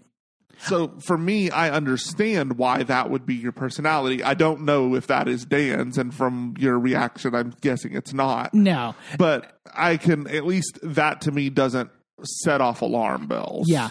And it's so fascinating to me throughout the process so far in these first 3 episodes. It's a lot of, and it was kind of this way the first season as well, where it's like, you looked at me weird, so now I think you're a traitor. Or like, oh, you may look at, like, Peppermint slipped up and actually said traitor when she meant to say faithful. It must mean that she's a traitor. Instead of like to me, it's like, no, guys, that's not the point. Like, the point is not like these little eccentricities. Right. The point is how someone moves throughout this game. Right. And to me, it's like we're at the point now where it's like we've had 2 people banished and 2 people murdered. At a certain point, if I'm a faithful, I'm like, okay, so what's the connection between all these people? If I'm assuming the role of a traitor, why would I take out these people? Right. Well, to me, it seems like they're playing this like it's a murder mystery. Yeah. Well, like, I guess that's kind of the theme and the set dressing, right? But at the end of the day, this is something where the traitors are selected against their will. Mm-hmm. So you can't use their personalities as evidence of whether they're traitors. They didn't choose to be traitors. They didn't walk in and, like, pick up a thing that made them a traitor. Right. They became a traitor. They were chosen to be a traitor. This is what they're doing. So, like, you can't use, like, well, like, this person's really shifty and, like, they have, like, this anger towards this other person. Okay, that might out in the real world mean that they might kill that person, but, like, in here, they have to have been chosen to have the ability to kill them. Like, it's not evidence. Yeah. Stop it. Why are we doing that? Well, and the fact that as soon as the first round table where the traitors are selected gets finished, it literally becomes this person coughed or had this like breathing noise or whatever. So right. I think like they got nervous when Alan touched them. Or what was it that Larsa said about poverty was like that, like I felt Alan's hand move like this way or something like that. And it's like, I get it when it's like minute 1, that those are the things you're throwing out, but it's like, you know. But I mean, those are at least evidence-based. There's at least some sort of, sure, someone's might catch their breath when somebody touches them on the shoulder if they're not expecting it, or if they're actively expecting it, and it's like the anticipation. Right. So like I get that. I get why that might be evidence. I get why hearing the rustling of fabric in the direction where a shoulder might be, like that can be evidence. But there's no evidence of, well, this person's not talking enough. Right. That's not evidence. I mean, sure, they're pointing at the right person, but like that doesn't mean it's evidence. Like that's not proof. Sure. The only proof you have are the things that the producers are making sure you are not getting your hands on, which is you can't see or hear when someone is leaving their room in the middle of the night in order to go to the tower. You cannot see like the extra cloak and whatnot that they have in their room because you aren't going in each other's rooms, or production has that or whatever. Like those are actual pieces of evidence. Yeah. I just find it, like I said, I just find it interesting that it's like, Larsa and MJ have figured out the traitor, at least one of the traitors. Right. And they're the only two that really have.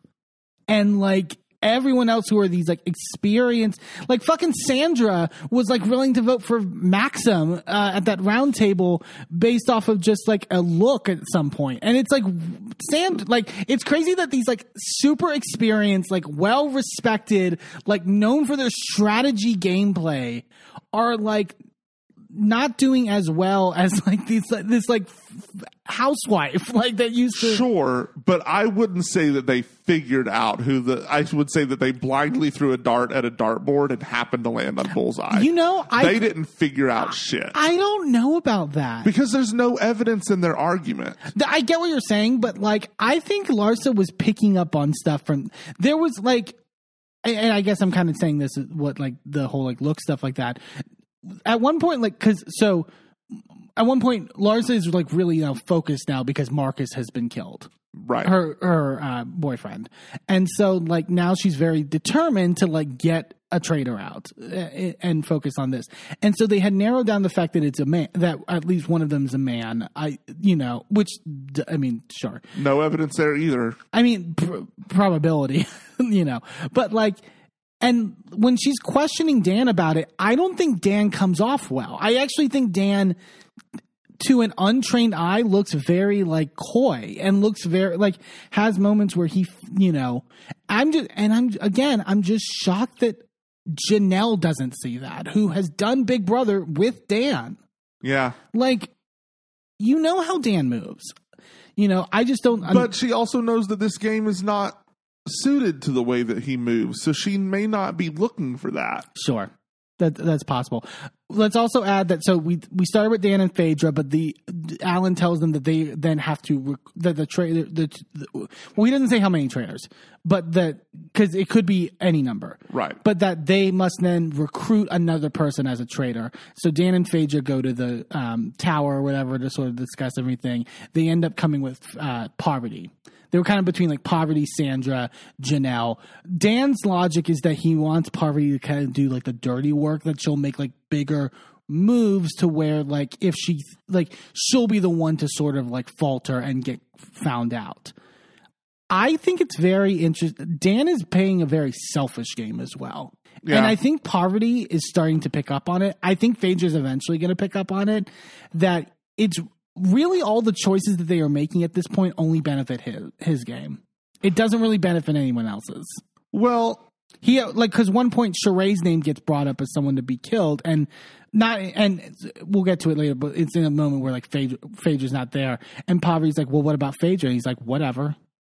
Like, so what? Like, yeah. And at this point, like, he doesn't. He's only focused on himself. But it really would, if that were to happen, would protect Phaedra, because no one would suspect that Phaedra would target Sheree. In a sense, I mean, you're not including. I mean, I did find it interesting that they weren't including Phaedra at all on that matter, right, and sort of were willing to go through it without seemingly ever consulting her.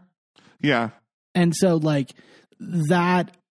Yeah, I think Parvati is at a certain point realizing that Dan might cut her. Yeah. Because that was the other interesting part last season, where it's like, it does get to a certain point where, like, when does a traitor become a liability to the other traitors? And sometimes the traitors will then throw that traitor under the bus. And, right, like, like, that is incredibly, like, volatile, I think, in this current situation. But like you said before, I think they are underestimating Phaedra a lot. I think Phaedra is going to go completely under the radar and can very much make it to the end. I think Dan and Poverty, their reputations alone would make you think they're a traitor. They're they're an instant sort of like threat in terms of that. Phaedra, I also realize Phaedra's biggest strength is how she moves throughout the house, because her attitude and her speaking voice and sort of like the way she presents herself when she's lying and when she's telling the truth is exactly the same. Correct. Like, unless you are someone who has watched her, you can't really tell. No. And even as someone who has watched her for years on these shows, it's still difficult to tell. Yeah. So it's like, you kind of have to really squint your eyes at her like all the time and question everything that she says, and then you might get close to the truth. Mm-hmm. But it's still, like, Phaedra's playing a phenomenal game here. Oh, yeah. And she's definitely playing, I don't know, I feel like she's also very intentional in sort of playing slightly passive to Dan right now. Like, she's allowing Dan to sort of make more moves in terms of certain things. And I think Dan feels like he's kind of playing her in certain regards, and I think he's wrong in that. And I do think it's interesting, and we'll talk about it next in the next segment as well. I'm seeing a lot of echo between the way that Phaedra is moving here and the way that she's been moving on Married to Medicine this season. You said that, yeah. And it's very interesting because it's like, why is Phaedra like letting herself move to the background and not really super active in the drama of this season of Married to Medicine? Why is she doing that? And it's because she was letting Quad be Dan. Mm-hmm. Yeah. And she stepped back. She was like, I'm coming in as an outsider here. I know how to do this. And much like in the case of Quad, once she realizes there's no need for her, she cut her. Yeah. Yeah. Whether that was deserved or not, whatever. But like, yeah, that's what happened. She realized her power aligned on that show with the rest of the cast, not with Quad. Yeah. Can I also, before we get into sort of the kills and the banishments and stuff like that so far, what do you think about the added element of the shields? So they added this into the actual like challenge portions of it. Right. They had a couple shields last season. Did they? I couldn't remember. Remember they had the treasury that you could get into that had shields last season towards the last half? Yeah, I remember that now. Yeah. But now they're planting them in the game in the field. challenges, and then people have to make the option or make the choice. Do I participate in the challenge actively, or do I take time away from the challenge to make sure I secure my shield? Right. And it could make it can make people look against you because you're not aiding in challenges. It can also be a way for a trader to sort of like protect themselves in moments to say like, oh, look, I'm going for a shield. I'm clearly faithful or whatever. Like, I think it was because some people were critiquing like there wasn't really a point of the challenges last season. People were saying like there was like, why are they doing this stuff for money? Like, I get to build the pot, like it's good to build the pot or whatever, but it's like it's not like the mole, for example, where there's a person trying to sabotage you. I wish there were those elements though for this. Yeah. I wish that there was actual hints. Like, I wish that the traders were doing things to sabotage.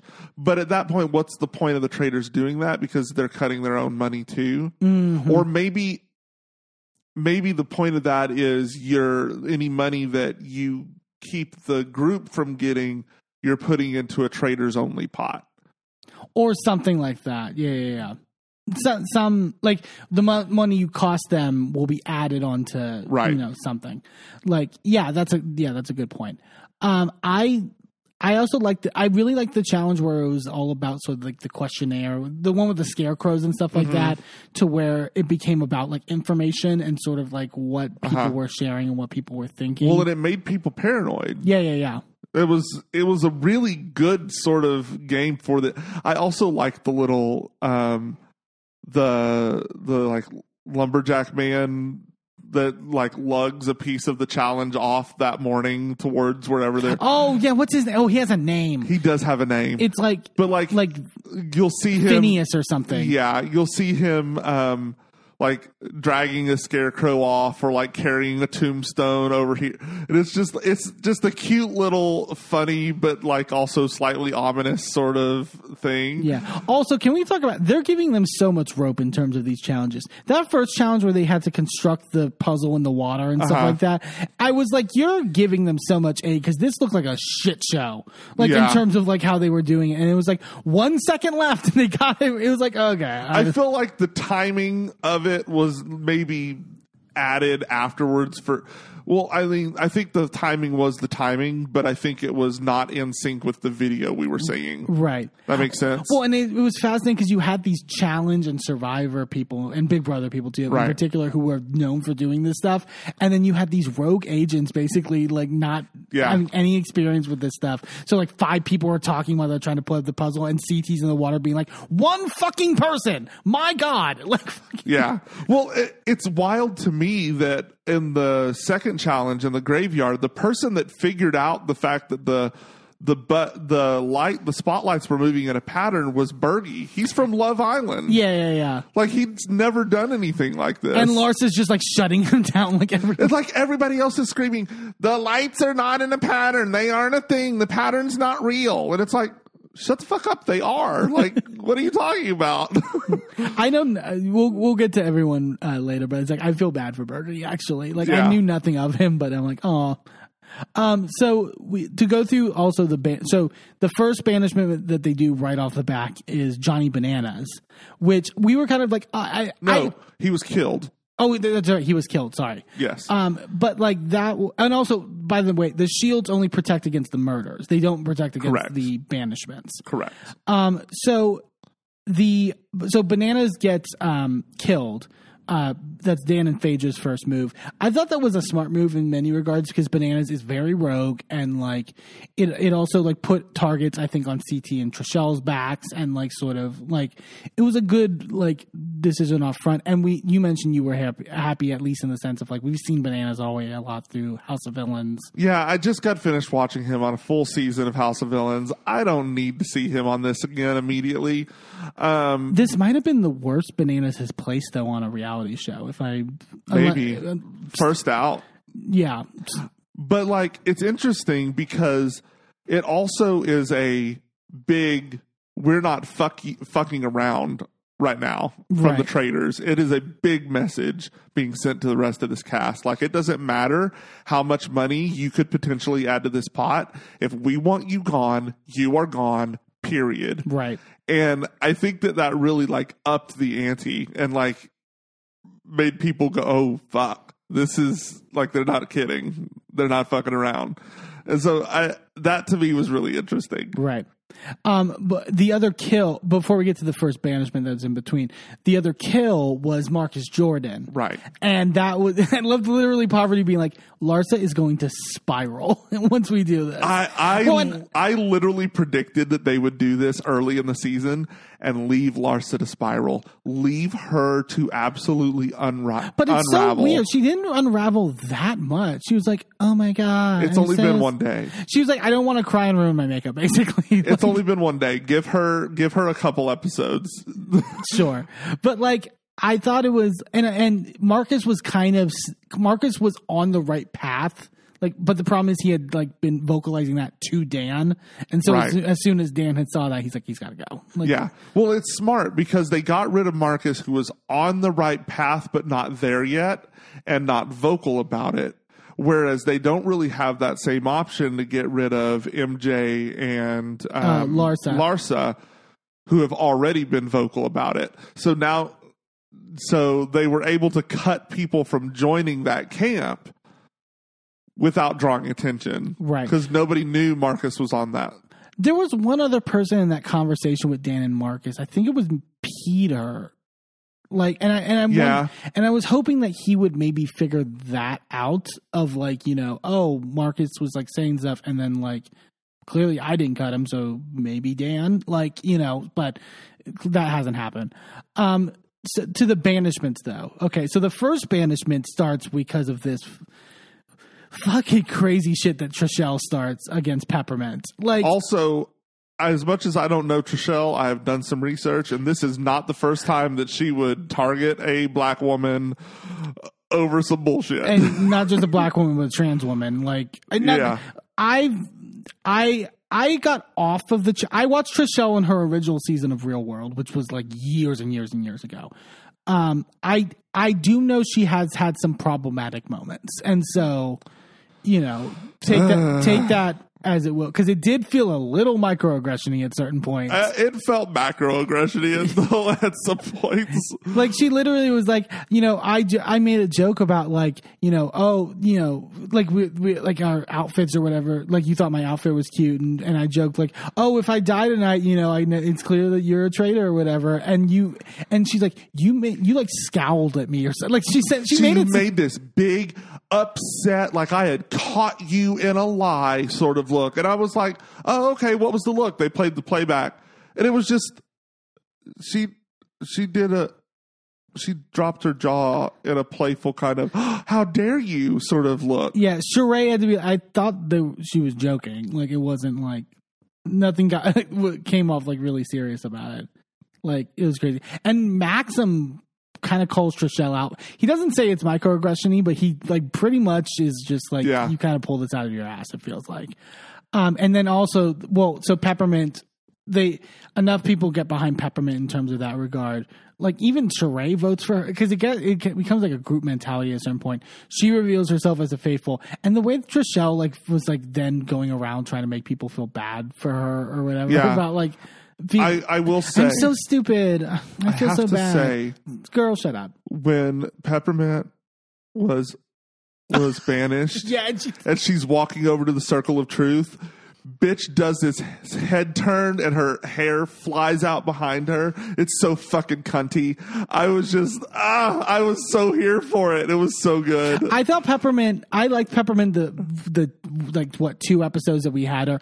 I think like this was pretty much what I thought she would do in the game in terms of like, she's not. I really wanted her to be around longer because I'm thinking back to those videos where she's playing video games with Bob. Oh, it's so funny. And it's hilarious. Like, she just she doesn't do well with the horror themed stuff. So this is like the perfect thing to just have her jumping at things, and it's just funny. Yeah. She doesn't do well. I was gonna say she doesn't really do that well under pressure in certain regards. I will say I thought she actually handled Trishelle well in the round table in terms of like trying to put it back on her, but like nobody was biting. Yeah. Like, you know, I thought she actually did the argument pretty well. Like, you know, and then the second one is Maxim gets banished because Deontay thought he was like acting upset which I wish Maxim did a better job of like sort of like throwing it back. I thought he could have negotiated better because the way Deontay like delivers this in this like big moment that you were giving this acting performance that you were upset that Marcus got killed or whatever, and like but the way that Deontay was delivering it was so acting. Like, he was like putting on a character, and I wish Maxim would have just been like, you're acting right now. Like, what are you doing? Yeah. Well, I think part of it is like a language barrier. English is not his first language. Right. But then also he's used to dealing like with drama in the dance world because he's one of the pros from Dancing with the Stars. And so the world he lives in is very different than anybody else on this show. Yeah. Like, there's some drama like backstage, but it's not televised. No, that's the drama he's used to dealing with is not televised. And they make a point to keep it under wraps for the most part. Yeah. Well, it's a Disney product. Yeah, you can't. It's ABC. Like, you can't. It's absolutely not going to be put on Front Street. Yeah, and he kind of like threw the blame at like tried to divert the conversation onto the whole Janelle and Ekin-Su fight, and it was like that made it look more guilty. Yeah, is sort of the end of the day. Let's go through some of the other people in the game and sort of our thoughts on them on the early part. Let's start with Janelle, who you fell in love with Janelle. Yeah. With Big Brother All Stars. Yes, she's stunning. I love her. Yes, I think she's handling herself really well as a faithful. I think even though she hasn't really gotten to a place where she can like get a good like read on like the actual traders, like her thought processes are there. It's close. So it's like, okay, so point this in the right direction and you're going to get it. Mm-hmm. So it's like, I see you. You can do really well. I just need you to notice this. Yeah, and she was the one that first went it with that John, the former UK not prime minister. He was leader of the House of Commons. Yes, and so like she picks up on the fact that he's like breathing heavy during the picking of the traitors, and he says that has like asthma, and that leads to an amazing double team at one of the round tables where her and Tamara go after him. Which we'll talk about Tamara in a minute, but John, for those of you who don't quite know who that is, he's the one that went viral for like the screaming "Order!" and like Order! and these like extended sort of like soliloquies about it's great. He definitely is giving me the Kate Chastain of the season. Yeah. Keep that note to a side because that becomes important. But like, he doesn't know what he's doing. Yeah. He's very, very clear, and this isn't his forte in any regard. So, but he seems interesting and delightful enough, and is creating good drama because he does say he had asthma. He has asthma, but then like said that he had it as a child, right? And then he said he's like sometimes asthmatic, but doesn't have an inhaler, like. Tamara was, let's talk about Tamara because she picked up on that real quick. And the way on the challenge, she makes a point to say like, "Hey John, I can't breathe. Like, do you have like an inhaler?" And he's like, "No, I don't have one." And she's just like, "Oh, I mean, if you were asthmatic, you would have an inhaler." Like, this is exactly what I thought Tamara would do. It's so good. It's so great. And the way she was like questioning him, there was a great tweet from someone which was like, Tamara needs to be the moderator in every presidential debate. Yes. Because it's the way she was like, "Did you tell Janelle that you were asthmatic?" And he's like, I was asthmatic as a child, and she's like, "That's not the question I asked you. I asked you, did you tell her?" Look, the reason that Tamara could smell bullshit from a mile away is because she's used to dealing it. She is the queen of bullshit. Yeah. So when you're spewing bullshit all the time, you know when someone else is too. Right. And you pick up on that shit. And it's one of the reasons I was really excited for her to be on this show, but also one of the reasons I really hoped she would not be picked as a traitor because she would give the game away so quick. Mm-hmm. She is not good at hiding her shit. Not good at it at all, but she will pick up on other people trying to hide shit. Yeah, I hope she gets to a point where she can figure out sort of like what to spot, because right now she was like, well, he's a politician, so politicians lie, which is not a bad sort of like thought process. But that's one of those things that I'm like, that's not evidence. That's his personality or his profession outside of this game. That does not prove that he would get tapped on the shoulder by Alan. Yeah. Like, that's what you have to figure out. Who is production going to place in that spot? Right. That you have to think as a producer.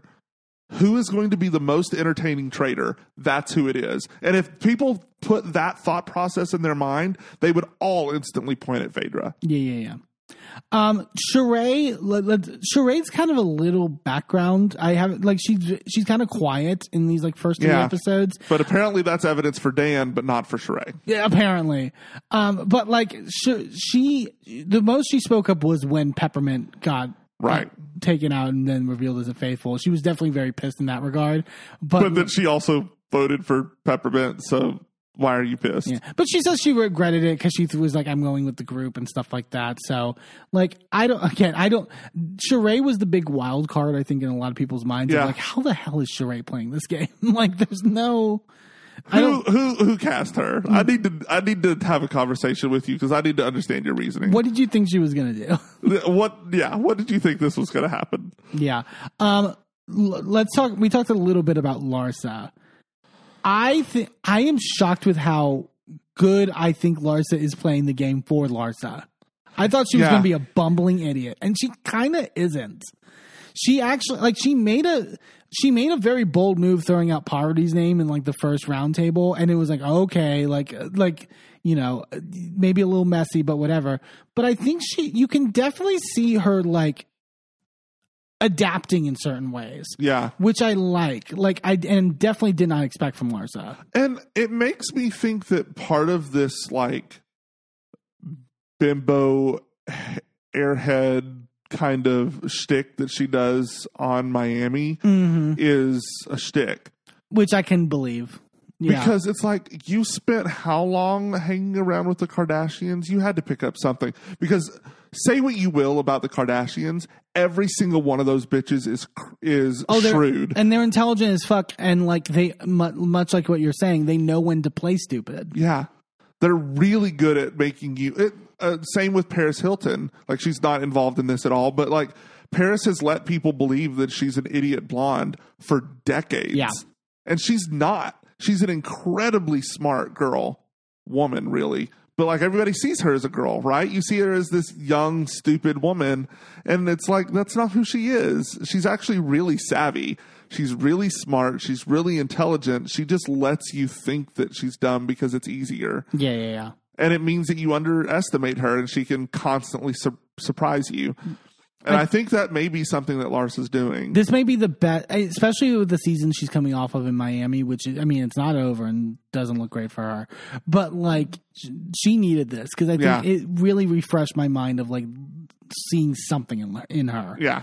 And then we also have MJ from Shaws of Sunset, who I actually really like. Like, I think, like, I only watched like the first like 2 seasons, I think, of Shaws of Sunset, and she definitely was like a little, at least in the early part, she played a little like, not dumb, but like a little naive in certain regards and not sort of like fully formed as a human. Yeah. She's very smart here. And I find like the way, like not just in terms of like figuring Dan, but also the way she was questioning Dan at the round table felt like she was like someone who's done these shows for years.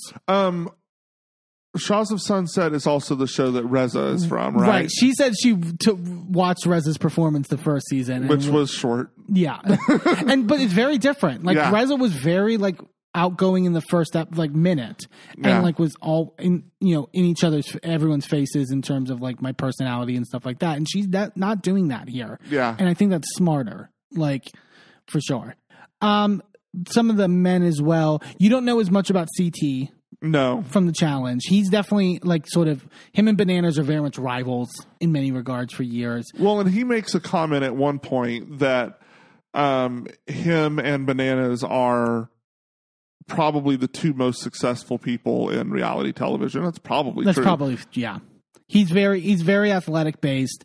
Like he has he's very underrated hot. Like especially like he's kind of like the bad boy hot on the challenge, where it's like you know he might be a little bit of a dickhead, but like you're willing to put up with it because he's like he's one of those people you'll hate fuck. Yeah, kind of. It's interesting to see him because he clearly has never played a game like this before, and it's like you could tell him just being like, I don't know what the fuck I'm doing. I think he literally said that at one point. Like, well, and the thing is that it's weird for him because he's used to being at the top of the game, and he's very clearly at the mercy of everyone else. Yeah. Or at least you kind of have to think of that way, right? Because if you're a faithful, you're at the mercy of the traitors. You're never in starting position. Yeah. Like, you're always on the back burner. Yeah. And you're always like behind the 8 ball, and like you're screwed. You're absolutely screwed from the get. Like, you have to figure out how to levy things in your advantage, and he hasn't really gotten a grasp of that yet. Yeah. Bergie, who is from Love Island, don't watch Love Island. No. He definitely gives like lovable loser vibes. I'm assuming that was his storyline on his original show. I do think his narrative is interesting in terms of the nobody really sees anything in me, and like the way he worked out the graveyard challenge, and like I'm very interested to see how far he goes this season. I think he's getting killed next. Oh, really? Because they leave us at the end of episode 3 with a cliffhanger of who's getting killed. So they did, because they do this twist where they basically tell the traitors, like, you're going to have to do an in-person kill with a poison chalice that they're not going to know is a poison chalice, and you have to get someone to drink from it, essentially. And like, basically, Parvati's having to make this decision on her own because she has the chalice. Yeah, because they narrowed it down to like Sheree, MJ, and someone else. I think maybe Janelle. Like, she tried to do Sheree when Phaedra was right there, but then like second guessed it essentially. Right, because Phaedra was not in on that decision. Yeah, and then she's very close to doing it with MJ, but MJ won't bite. Like, she won't Right. take a drink basically, and Power's like, what the fuck do I do? So apparently she just goes rogue and does somebody else that she hadn't discussed with Dan. Yeah. And I think it's Birdie. Yeah. Peter, who is from The Bachelor, so I don't know much. He seems intelligent enough. What do you think of this whole thing with him and Kevin? So Kevin is from Bling Empire, and they've made this deal to where it's like, we're going to act like we have we're going to feud with each other so the traders will keep us more. This is real dumb. I don't think it's dumb. I think their execution of it's really dumb. I think you don't want to draw attention to yourself. The traders, sure, the traders may keep you around if you're causing chaos. Right. Especially because these traders have actually talked about wanting to create chaos and confusion. Because, like, in the sense of Larsa and MJ were really bold in that last roundtable calling out Dan, but if Dan kills one of them, the intention then goes on Dan. Right. So, but then they got rid of Marcus to punish Larsa. Sure. There's still ways. Yeah, I think I don't see it working, and I don't again, it's just the way they executed. They made it seem like they were going to have this big fight to sort of throw it off, but they just randomly threw out each other's names at the round table without even really fighting, and it was okay, everyone else is going elsewhere, and this just makes you look stupid. Yeah. Also, why would that be the problem? The reason I say this is stupid is that if you create a fight that's big enough to really cause the confusion, you also draw the attention of the other faithfuls. Right. Which could then convince them that one or both of you are traitors. Yeah. So it's a gamble, and I don't think it's worth what your payoff is. Yeah, and you have to build relationships. I think hopefully the thing, for example, that Lars and MJ have to learn is we're on the right track with Dan, but that doesn't matter unless we get the votes, unless we convince everyone it's Dan. Right. That's part of the game. And then the last major one is Deontay, who's a famous boxer. I don't know much of Deontay. Yeah. Dan basically compares it to if 20 years ago you were playing with Mike Tyson. And it's Oh, okay, cool. That's a major deal. He's fascinating because he's very wrong in many regards. And then also gets really emotional when the fact he cries at the end of the third episode. Yeah, who was the guy last season who went all the way to the end and was really mad at Suri? Quentin. He's very Quentin vibes. Yeah. He's but the fact that Phaedra was comforting him, tearing up about sending Max Phaedra's home. Game. Oh, she's so good. Her comforting Deontay, being the first one to hug Larsa when she finds out Marcus has been killed. Yeah. She's fucking really good at this. We also didn't talk about Ekin-Su from Love Island. Yeah, I didn't get much from her. The only thing was that feud with Janelle over when they both go for the shield in the Graveyard Challenge, which is so clearly was not the way Ekin-Su was presenting it. Yeah, Ekin-Su makes it it was a immediate struggle. Janelle already had the shield, and Ekin-Su reaches in. It was so clearly already Janelle's. Right, and then we also didn't talk about Sandra. How did we not talk about Sandra? Sandra's kind of. I won't say no. Sandra's not background. They're definitely playing up a lot of her feud with Parvati. But she also. This is how she plays a game.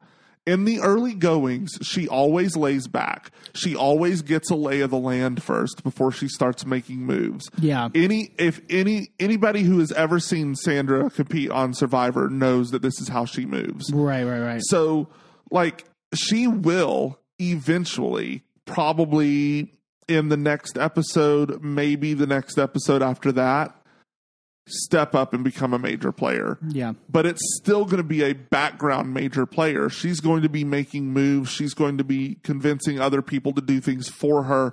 That is how Sandra moves. Very much like Dan moves, right?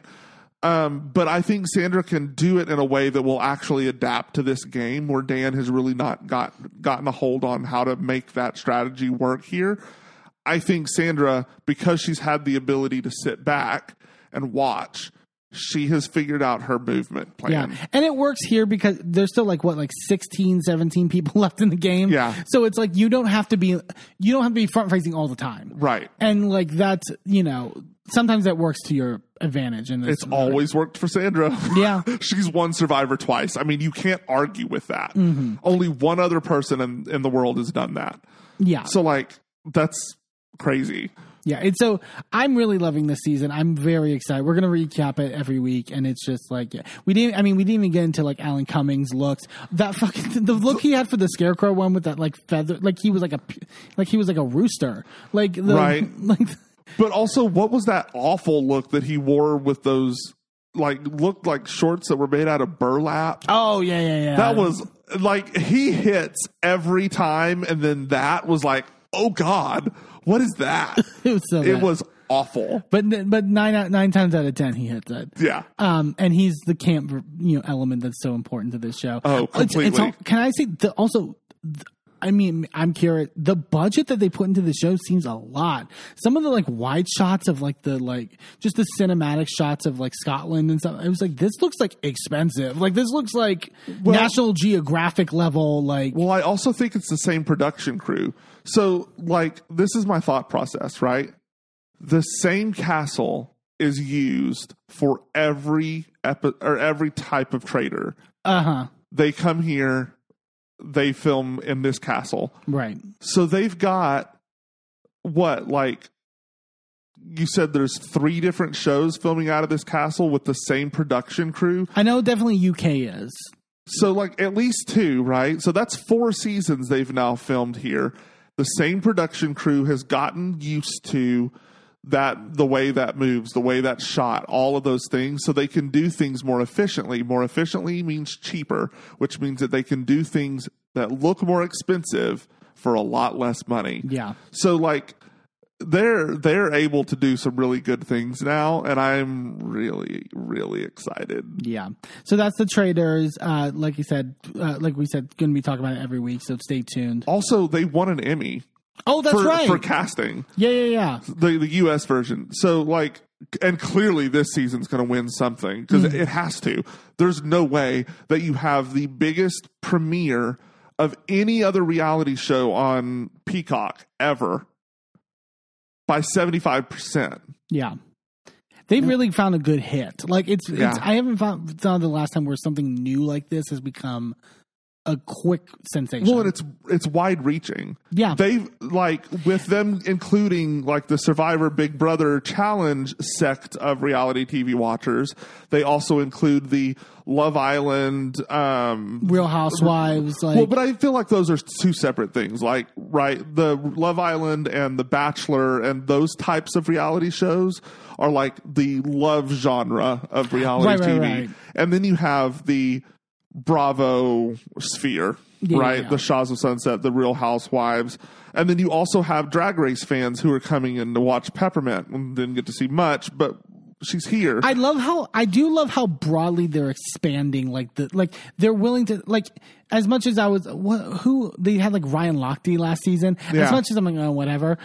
I appreciated the fact that they're willing to go be so broad with the casting. Yeah. In a way that's you can be creative. And I think this is a game that I think I mentioned it before. This is a game that can play well over time. Yeah. And you don't really have to do too much different to the format. Yeah. And if you can cast just about whoever. Yeah. It's really smart in that regard. And I think this could be I think this could be up there with a Survivor where it's a iconic franchise. I do want to see an all drag queen season. Yeah. But also an all housewives season. We casted that previously. If you did an all drag queen version of this and have everyone in drag for the eliminations and then they're in boy drag for the challenges or whatever, that would be stunning. People showing up and showing out at the round table. Are you kidding me? Yeah. Yes, please. We'd love to see it. Love it. So that was the Traders. We're going to take a quick commercial break, and then when we come back, we're talking the newest episode of Married to Medicine. Don't go anywhere.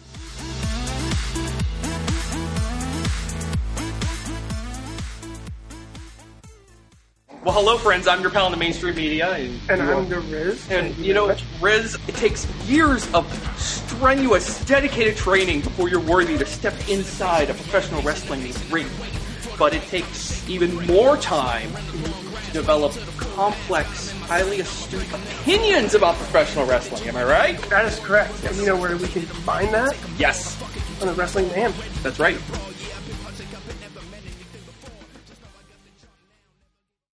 I'm Eamon. I'm Merlin. And if you're anything like us, you live your life out loud. And when it comes to issues of discrimination, inequity, and outright bigotry, we use every platform we have to speak out against systems of oppression that perpetrate violence against marginalized groups. That's why we are so proud to wear designs from the Survivors Know merch store. Their team has created designs that feature unapologetic, empowering, and survivor-centered messaging that range from mild, like accountability is love and toxicity is not on the menu, to a little more spicy. like one of my favorites, fuck your laws, fuck your system, transformative justice now, which has a cute little happy flower on it.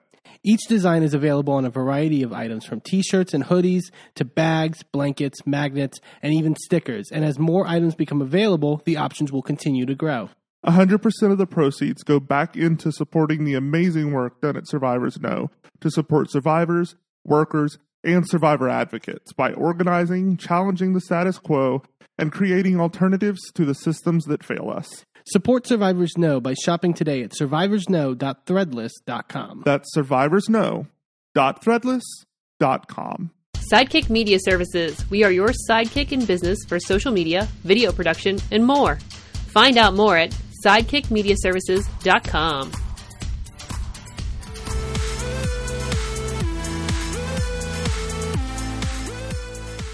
Welcome back to A Gay and His MB. Let's head on down to Atlanta, where the murderous traitor tries her hand at energy healing on Married to Medicine. Quite the shift for Phaedra, actually. Right. Yeah, when you really think about it. Married to Medicine for this week. This was a very light episode and kind of A filler, but that's fine. Everybody needs a little filler, maybe top lip, maybe eyebrows, little filler is fine. I think I didn't mind it as much with like we talked about like Potomac having feeling like we're wasting time. This I never feel like we're wasting time because the cast is so good. There's still development here, right? Like a good filler episode, like even if you're talking about scripted television, whatever, it maybe doesn't push the overall story arc along, but there's individual small plots that are getting moved along, right? Right. We see more of Phaedra. That's great for this. We see more of Toya and Eugene. We see more of Simone with her kids. Like there's some good stuff that's getting pushed along and moved along here, that even though we're not getting any big story arc things happening. Yeah, we'll get into the Toya Eugene stuff especially because I think we're very opinionated on it. At least in terms of our takeaways from it. They are my favorite couple on Bravo right now. So, I'm very protective of them. Sure. We get in some of the quick scenes. The part where Sweet Tea is doing like TikToks in like the living room. I'm like, okay, we're really playing up this like millennial thing. Also, I try to do a TikTok like she's doing, and I'd break a hip, and she's barely she's basically between me and you in age, right? She's 32. Yeah. So she's 2 years older than you, 2 years younger than me. I would break a hip doing what she was doing in there. And also, Greg joining her and being like, how about this dance? And he rubs his belly like, I'm hungry or whatever. I'm like, oh, God. What did you do between you and Quad breaking up and you getting with Sweet Tea? He apparently just starved. Can you make a piece of toast? And it's so weird that there's the play up of the her millennial side and stuff like that. But then she's also, not to say that it's a non-millennial thing, but she's assuming a very traditional role in terms of the marriage. In terms of I have to cook for him every night and I have to it's very trad wife and it's a little weird. Yeah. It's what are we doing? These two things don't compute in my head. We then go to Jackie at her office, and she has another appointment with the brat. I loved at this point. I stand Judy, who's the brat's partner, because literally ratting her ass out every chance she gets. Jackie gets 2 seconds in the room, and she goes, "She had me ordering Chinese food before." It's what are you doing? This is really pointed at this point, and sort of well, and it also it's so weird because all of this stuff happening now with Jackie. which when her on this season is actively trying to be pro black women and knowing all of this stuff in the background, it's a hard juxtaposition to reality. I was telling you, it felt like I couldn't tell if like they were putting more scenes in actively as a choice. Like, it's like, if they want to bury her, sure. Like, because it just makes her look worse. It really is just like, well, in her confessional talking about like, I try to empower my patients, which like, she's like, tell them to ask questions. And if something doesn't look right, feel right, sound right, smell right, make sure to ask questions. It's like that part, fine, but it is kind of in contrast with that clip though. That clip literally is you fat shaming the brat. It's like, oh, well, yeah, there is like, she does fat shame her a little bit about like the eating and stuff like that. She's pregnant. She's supposed to be fat. Yeah. That's my stance of just like, I don't think you shouldn't be like, I understand like your baby needs certain nutrients, but like you can get nutrients and still eat like, a lot or like, satisfying things. I'm not saying eat like fucking cookie dough all day. But like here's the thing. Side tangent. If by the way, that was like I don't look like a little boy in a dress like some people have said that Jackie does, right? That was a read a few years ago, right? Yeah. Who said that? Heavenly, yes. And then Jackie said she doesn't look like a busted can of biscuits. So, yeah, like there's been God, remember when fat shaming used to be fun on these shows? God. Again, I just laugh, but nowadays it's like, I get it. But there is no unhealthy food. Like, I agree. All food has some level of nutritional value, and it's better than starving yourself. Yeah. So if you are hungry and what you have to eat is cookie dough, bitch, get you a spoon. That's my thing. It's like, if you're eating broccoli and you cover it in cheese, you're still eating broccoli. It doesn't make the broccoli unhealthy. Right. Like, who cares? Like, you still ate the broccoli. Exactly. And then Jackie does make the point to also point out the concept that like, just because I have to, get the brat, learned up on this stuff too to protect herself from like the maternal mortality issue with black women, because just because she's rich doesn't mean it's not affecting her. This happened to Serena Williams. This happened which is completely true, by the way. You're still a black woman at the end of the day, and we downplay pain no matter what. Right. When we're doctors, when it comes to black women, but it's just like, oh my God, like it just did not play well in terms of like the Jackie stuff that's coming out. At all. This reunion is going to be fascinating to me, like in terms of how they bring that up, because I feel like they're going to have to. We then go over to Toya and Eugene's house as they're cooking dinner together. The boys are away, and it really just it was crazy to me how quick this turned. Like it was like it just goes from Eugene cutting an onion to them fighting. It really was 90-0 in or nothing and I don't know, whatever. You know what I mean? Yeah. Speed, cars, driving. I'm straight, right? Yeah, sure. Toya talks about we're supposed to be on a date, and Eugene's like, we can have a date in the house though. And Toya's like, we're not doing anything romantic. We're doing the same thing that we normally do. And here's the thing. There is a way to say I need more, and it's I looked at it to a certain extent in terms of love languages, right? Right. There is a way to sort of vocalize your love language in a way where it's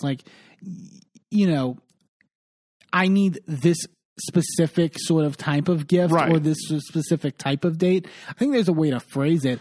I think I need novelty. Great. That's lovely. That is an actionable thing. Yeah. I need more is not actionable because I don't know in what direction The problem is, I guess we'll just get into it. Toya, period. Toya doesn't, and I hate to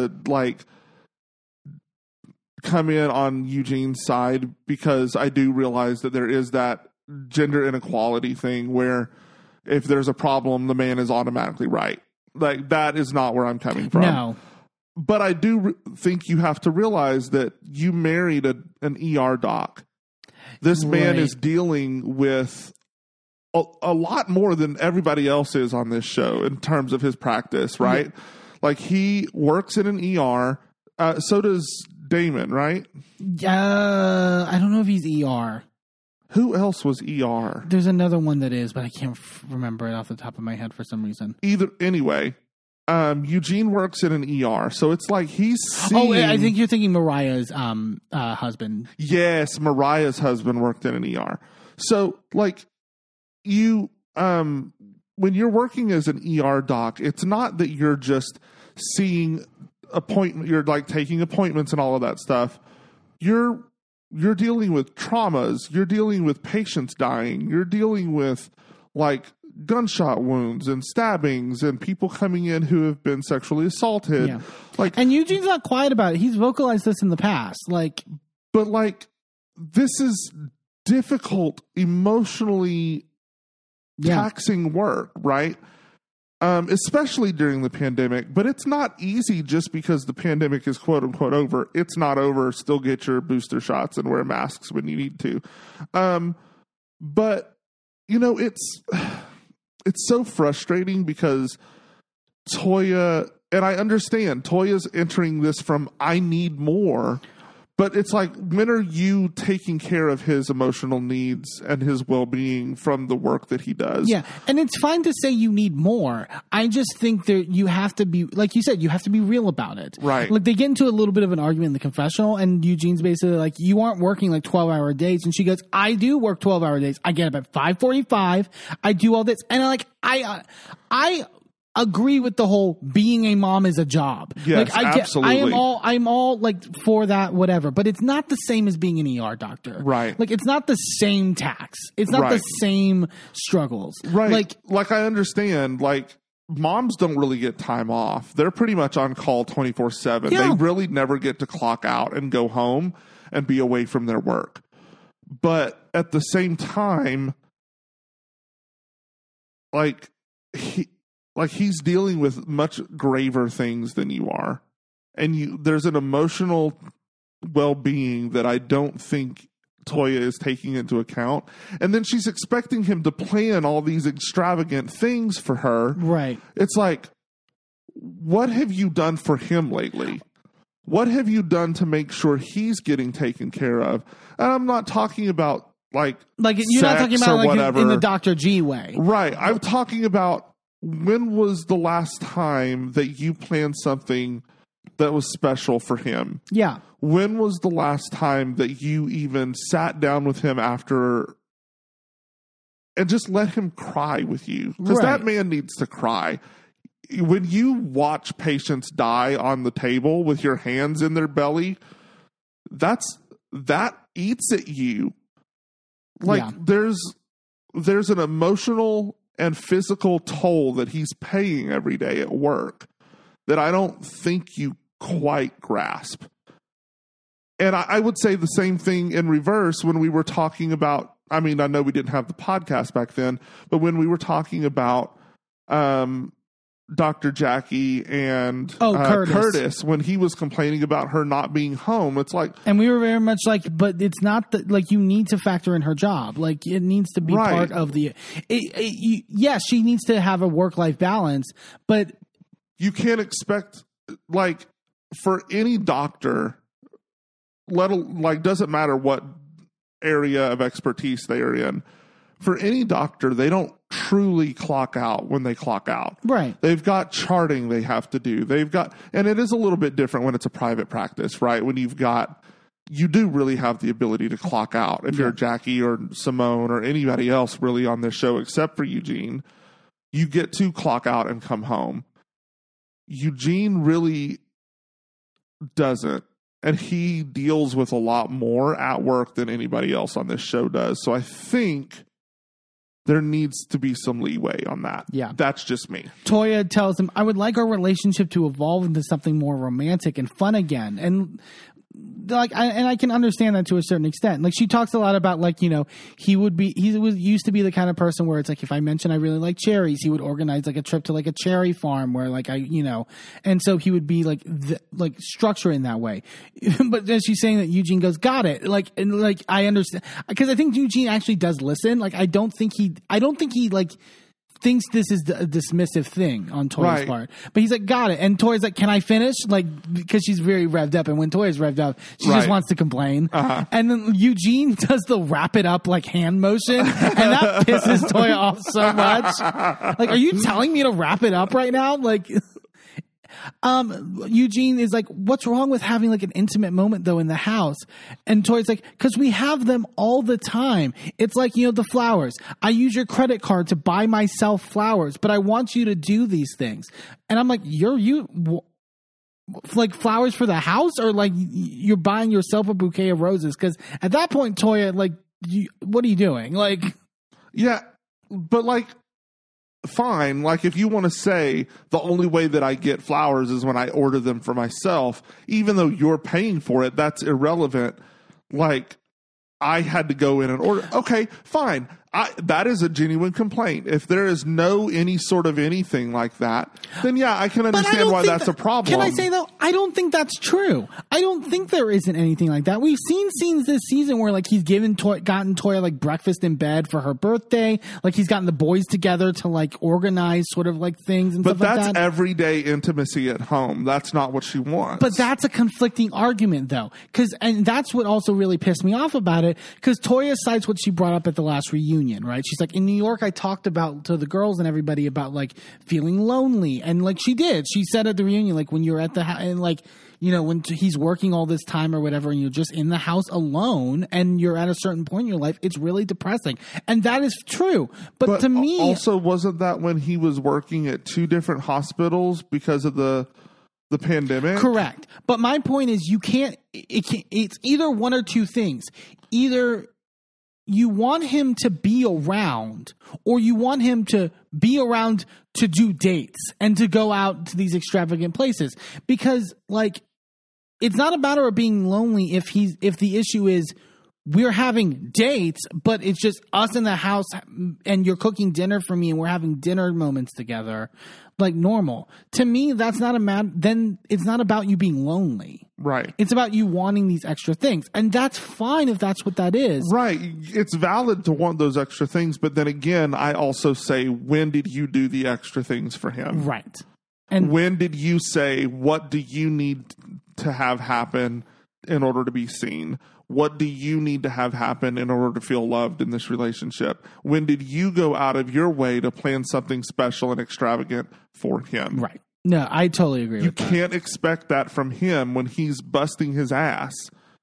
Yeah, he can't do everything. Sorry. I think he would want to. I think I do. Like, that's why I'm with Eugene on this. Like, I do believe he wants to. Right. But I just like...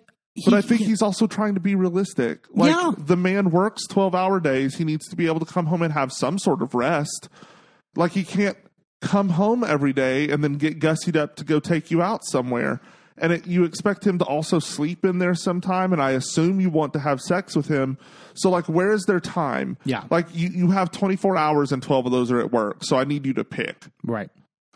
We then get these like sort of joint scenes that are they're kind of about the same topic in terms of like empty nesting, because we see Simone and Cecil bringing in boxes for their sons moving into that investment condo that they bought. Simone is fully ready to. She literally in the commercial was like, "Bye, take care, I'm good.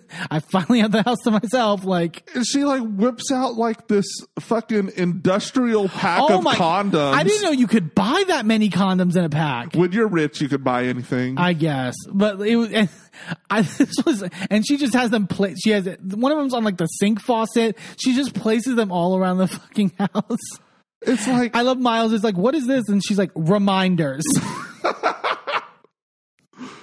I also am in the position of like, give them the tools. You know, they're going to have sex. Like, I'd rather you be protected and like, you know, not either get someone pregnant or get a disease. Like, you know, so I think Simone's actually a much cooler. I think she has cool mom elements. I don't think she's a full cool mom, because she will also be on your ass. Yes, completely. But I do appreciate that. And then as this is happening, we're also seeing Heavenly, and she's by the pool with Damon. And she's looking through like old photos of Allura, and they're talking about like her going off to college and stuff like that. Damon like full on tears up in the confessional, and I was like, oh my god, Damon! I don't think I've ever seen Damon cry. Oh, It was like really like a moment. it really was. I was verklempt.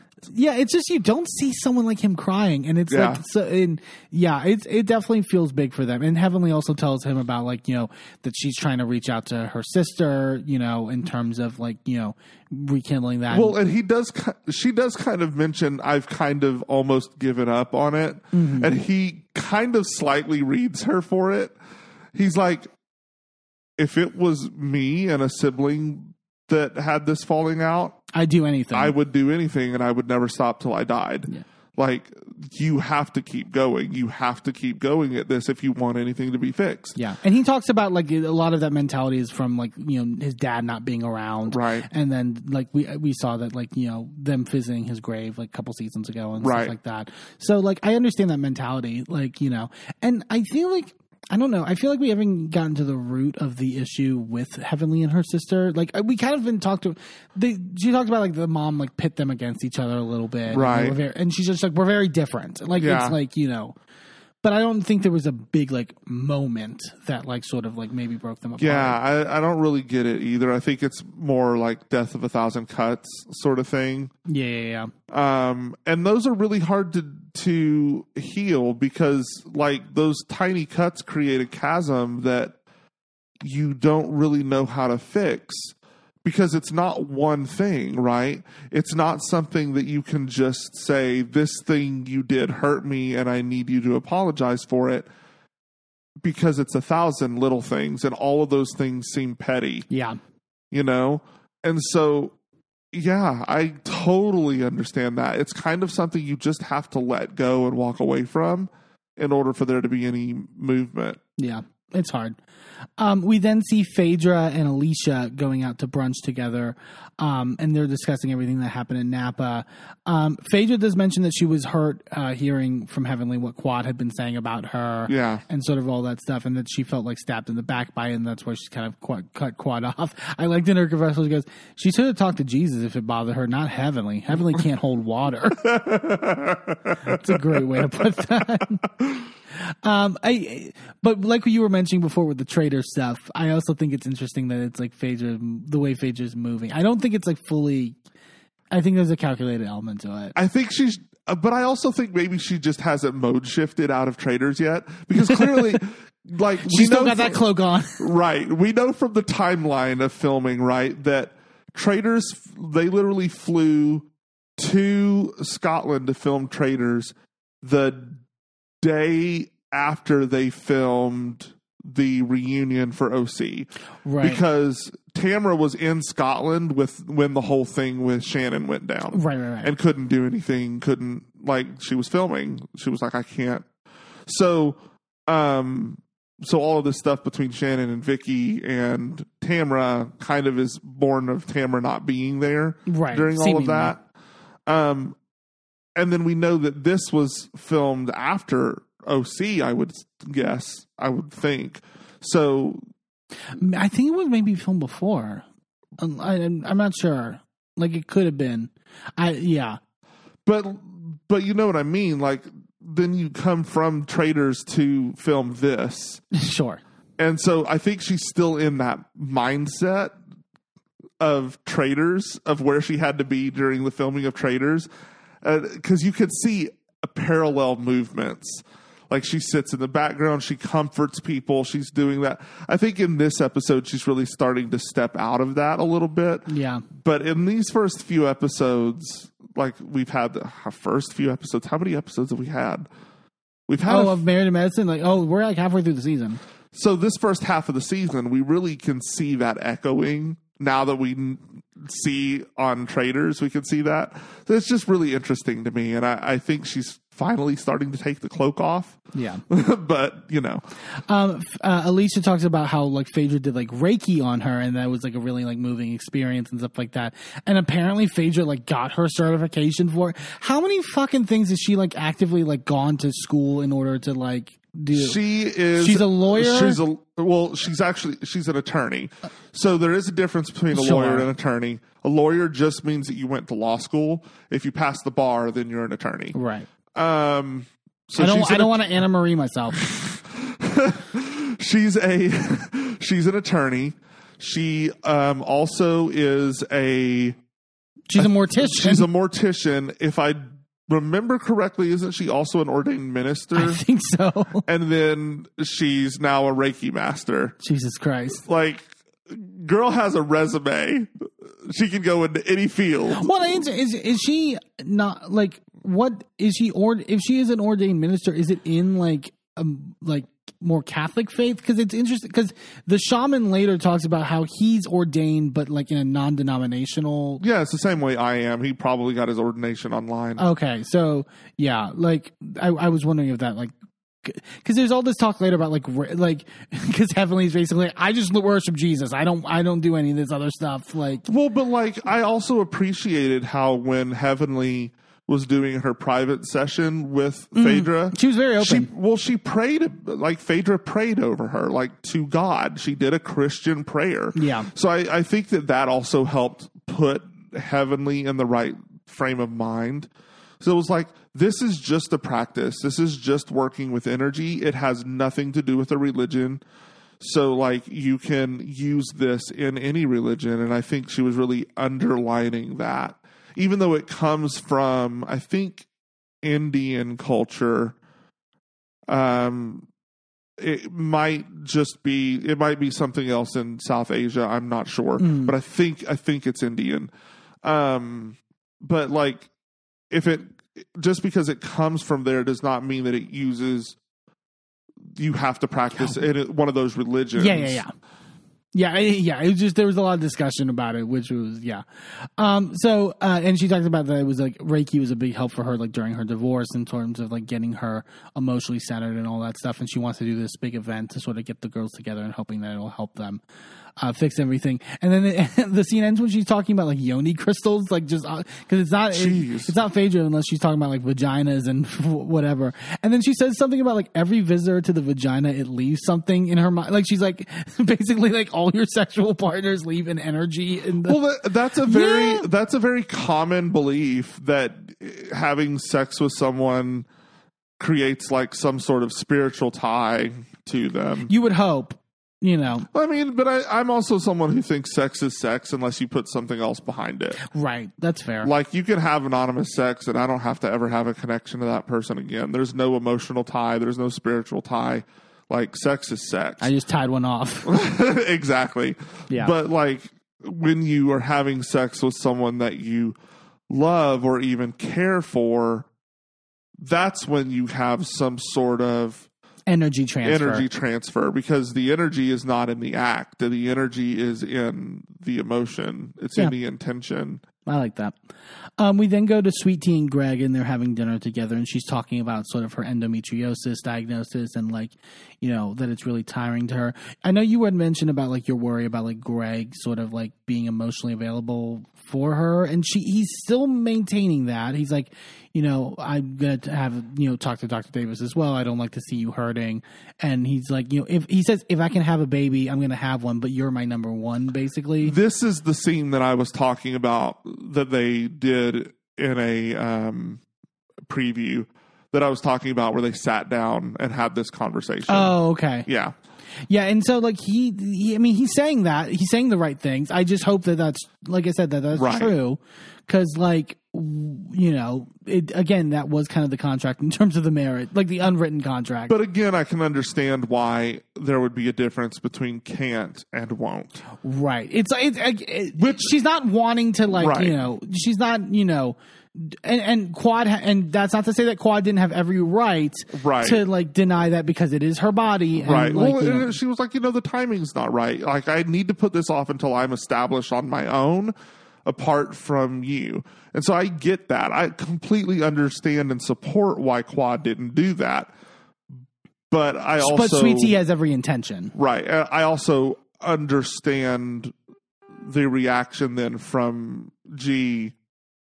If that's what he wanted out of a marriage, then clearly it wasn't something that they needed to stay in. Yeah. Abuse aside, the abuse was unacceptable. Oh, yeah. But like, I understand that if this is what you want from a marriage and you're not getting that, then it's time to leave. Right.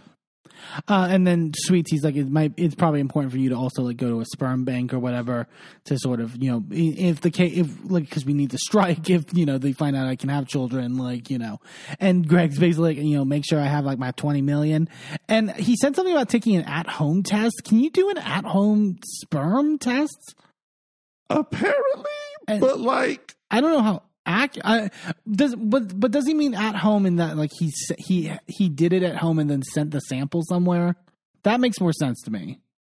Maybe, but also I could understand why he would like maybe do the sample collection at home and maybe take it to work and send it to the lab. That makes more sense.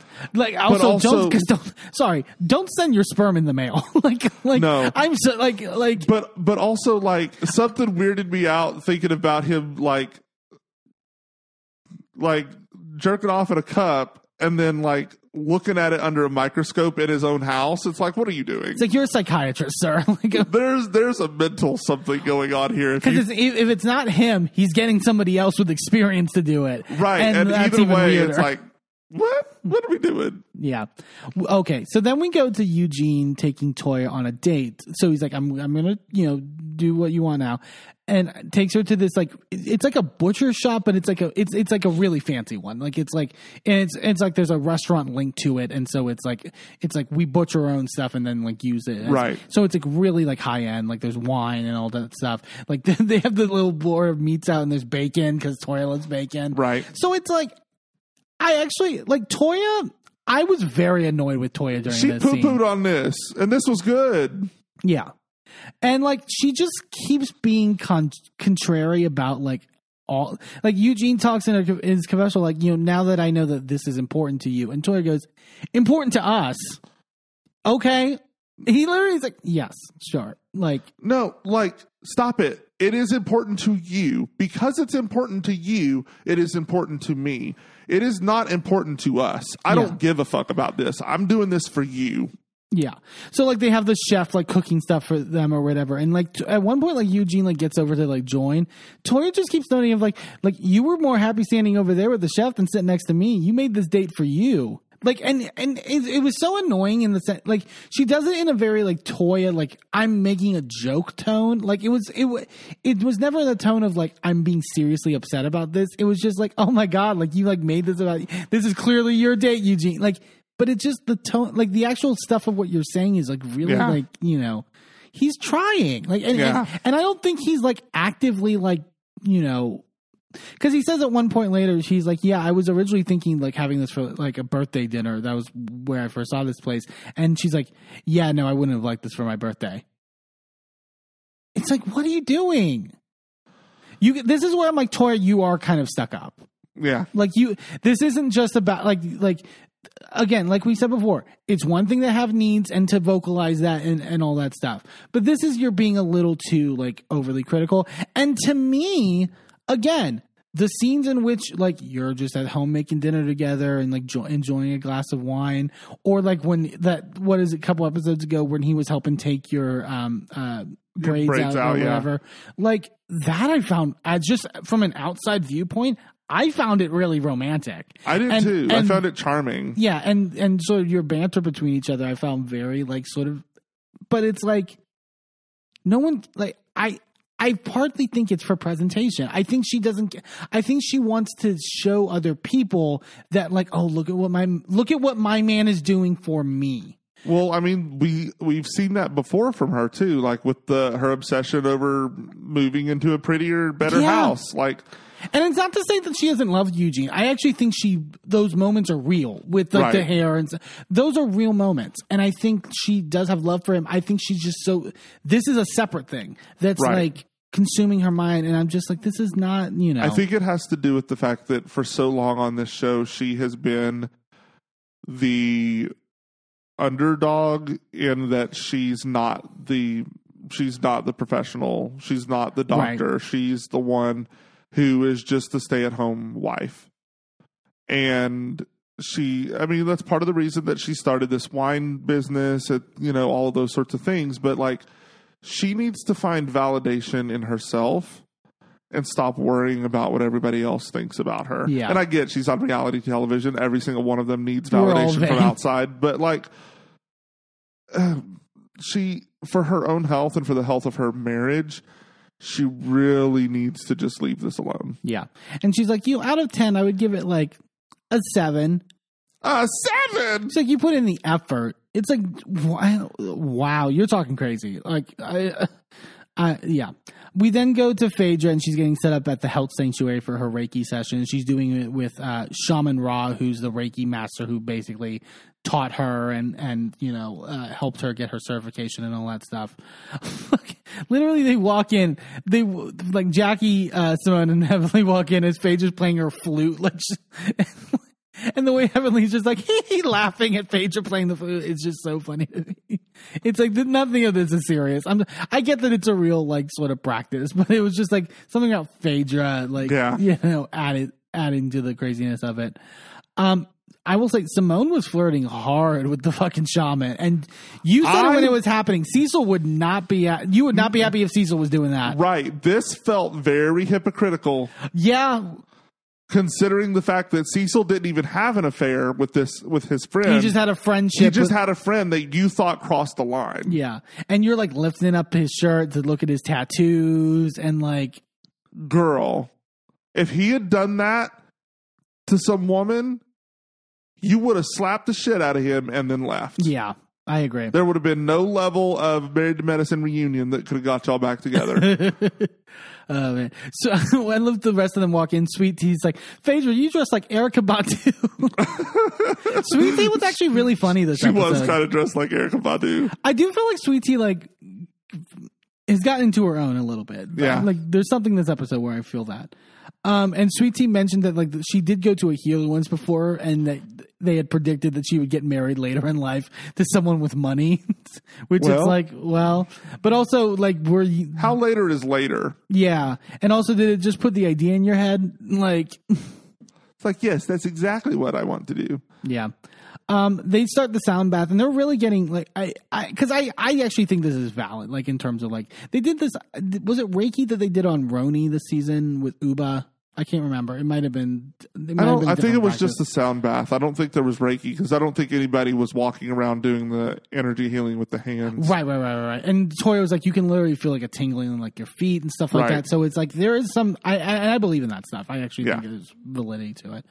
But Simone falls asleep, which of course. I honestly thought it was going to be Toya that fell asleep. Well, Simone explains, she's like, I'm a doctor. Like, if I have an opportunity to close my eyes, I'm sleeping. That's what's happening. Fair. Yeah. And so, they then get offered to do like an individual Reiki for anyone who wants it. Everyone's just quiet, and Heavenly goes, I'll do it. Damn. Like, I thought Sweet Tea would have taken her up on that with all of the problems she's having right now. Yeah. Cause she was saying like during the joint session that like she was hoping it would help with like sort of the like endometriosis stuff and all that. But as Heavenly's doing her session, she's really, like you said, getting moved by it. Like you could tell she says something about like it feels like warm, but also like pain, like sort of, and that's like the emotions I would assume from like her sister and stuff like that. So you know, but the other ladies go outside while that's happening to get refreshments, and Sweet Tea tells them and thanks them for being so supportive, like through like the journey and stuff like that with like wanting to get pregnant, and tells them about like what Dr. Davis said. She said that because I guess the cysts are like 5 centimeters, which is like really fucking large. Yeah. Like they're like, you were saying like that's like the size of an ovary. Yeah. Like that's pretty bad. And Simone and Jackie both like, yeah, they'll need to take it out through surgery, and that's probably the process.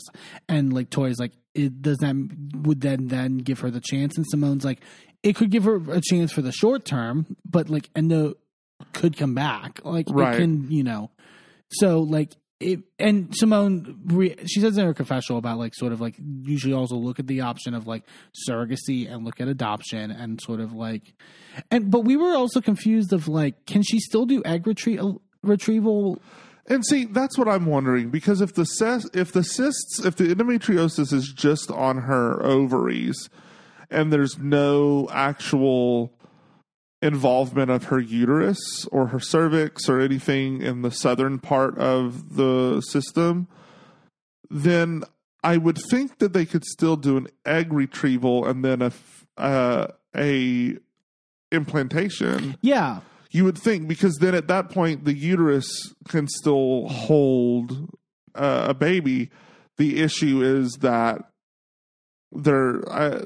if the cysts are on the ovaries, I would think that the issue would be there. Right. But if that's causing there to like be problems with the eggs, then that I understand. Yeah, because I also like in terms of like bleeding, would it also affect giving birth? Like, would it put you at a higher risk of like?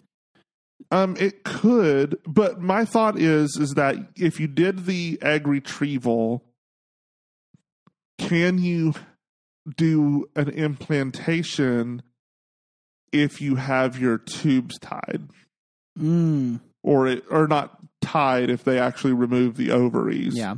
If we have any listeners who are experienced in this topic, I'd love more information. Yeah, genuinely curious because. Love to. Because we're two people with no ovaries and no uteruses and no vaginas.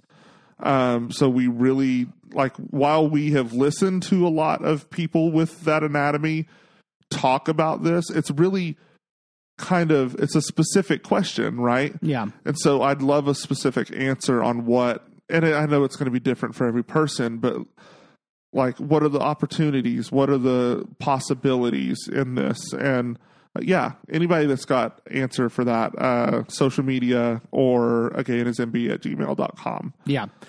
Phaedra and Heavenly talk a little bit too, like on their own after the session, stuff like that, about like her sister and that.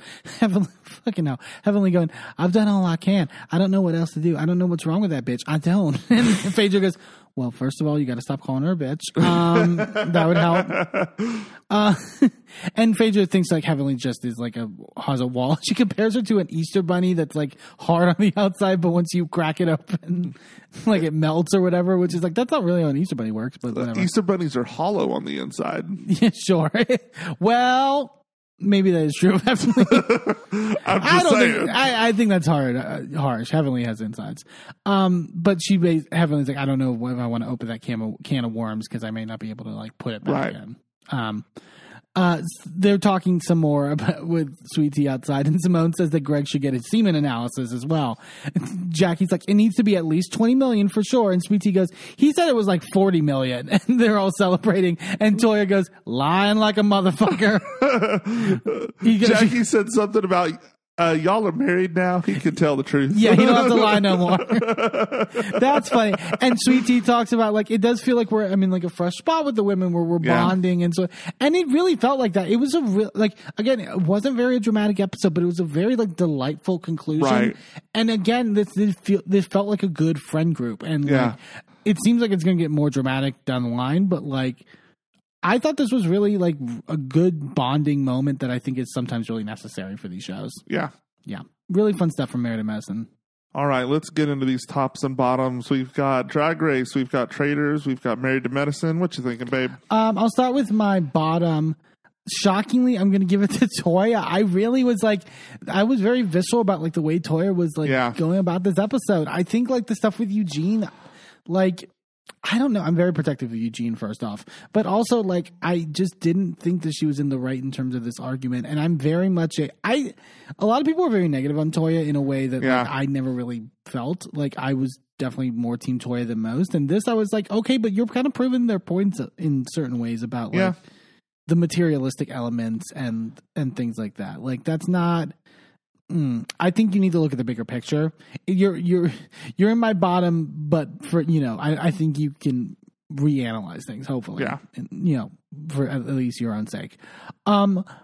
Shockingly, I think this may be the only time this is going to happen. My top for this week is Larsa for her role in the Traitors. Like, I think Larsa shocked the hell out of me. Like I did not expect her to sort of be as good as she was. Like, and not to say that she was the best, but like she held her own. And I think it's a big deal. Like that would be literally, as much as you don't know much about Dan, if she gets Dan out of this game, that is so embarrassing on Dan's record. Yeah. Like in terms of like, you know, losing to somebody. Cause like we all thought Larsa was just going to be a, you know, doornail basically like this like whole season. And no, she's actually like adapting and moving in a way that's really impressive for her. Like, yeah, I give her a lot of credit. Yeah.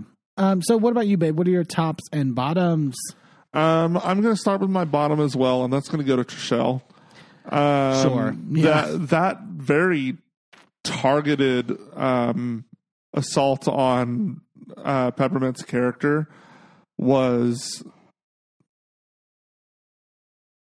disgusting. Yeah. Honestly. And it would be one thing to have that sort of blatant microaggressions when you don't have the history that she has. It would still be disgusting and awful and pretty obvious. But then on top of her history and her track record, it's just, no, this is not okay. Right. Not okay at all. And I'm glad that it has been noted by a couple people, but far too few, and far too many people voted for her when there was no reason to vote for Peppermint. And that was frustrating. So she's my bottom for the week. We don't deal with transphobic racists very well. My top for the week is going to be Phaedra. For both Traders and Married to Medicine. Yeah, definitely a twofer. Yeah. You know, I love when we get a double scoop of Phaedra. But she's always been so dynamic as a character, and seeing her really like have this entire year really of a redemption arc, you know, starting over on Housewives, Ultimate Girls Trip, and then coming on to Dubai, and then now we see her on Married to Medicine, and then Traders. She's really going through the motions of, nah, bitch, I'm back, and I'm not going anywhere. Yeah. And she's earned her time on our screen, and I'm loving the way that she's moving on the Traders, and I love seeing the side-by-side behavior between the two shows, and really am looking forward to more of that development. Hey, thanks for tuning into this episode of A Gay and His Envy. Join us next time for more of our recaps and hot takes. And be sure to subscribe and leave a review wherever you are listening. And check us out on our social media at A Gay and His Envy on all the platforms. A special shout out to Shane Ivers, who wrote Pulsar, the song we use for our theme. I'm Eamon. I'm Merlin. And we're out. This show is a member of the Sorgatron Media Podcast Network. Find out more at sorgatronmedia.com.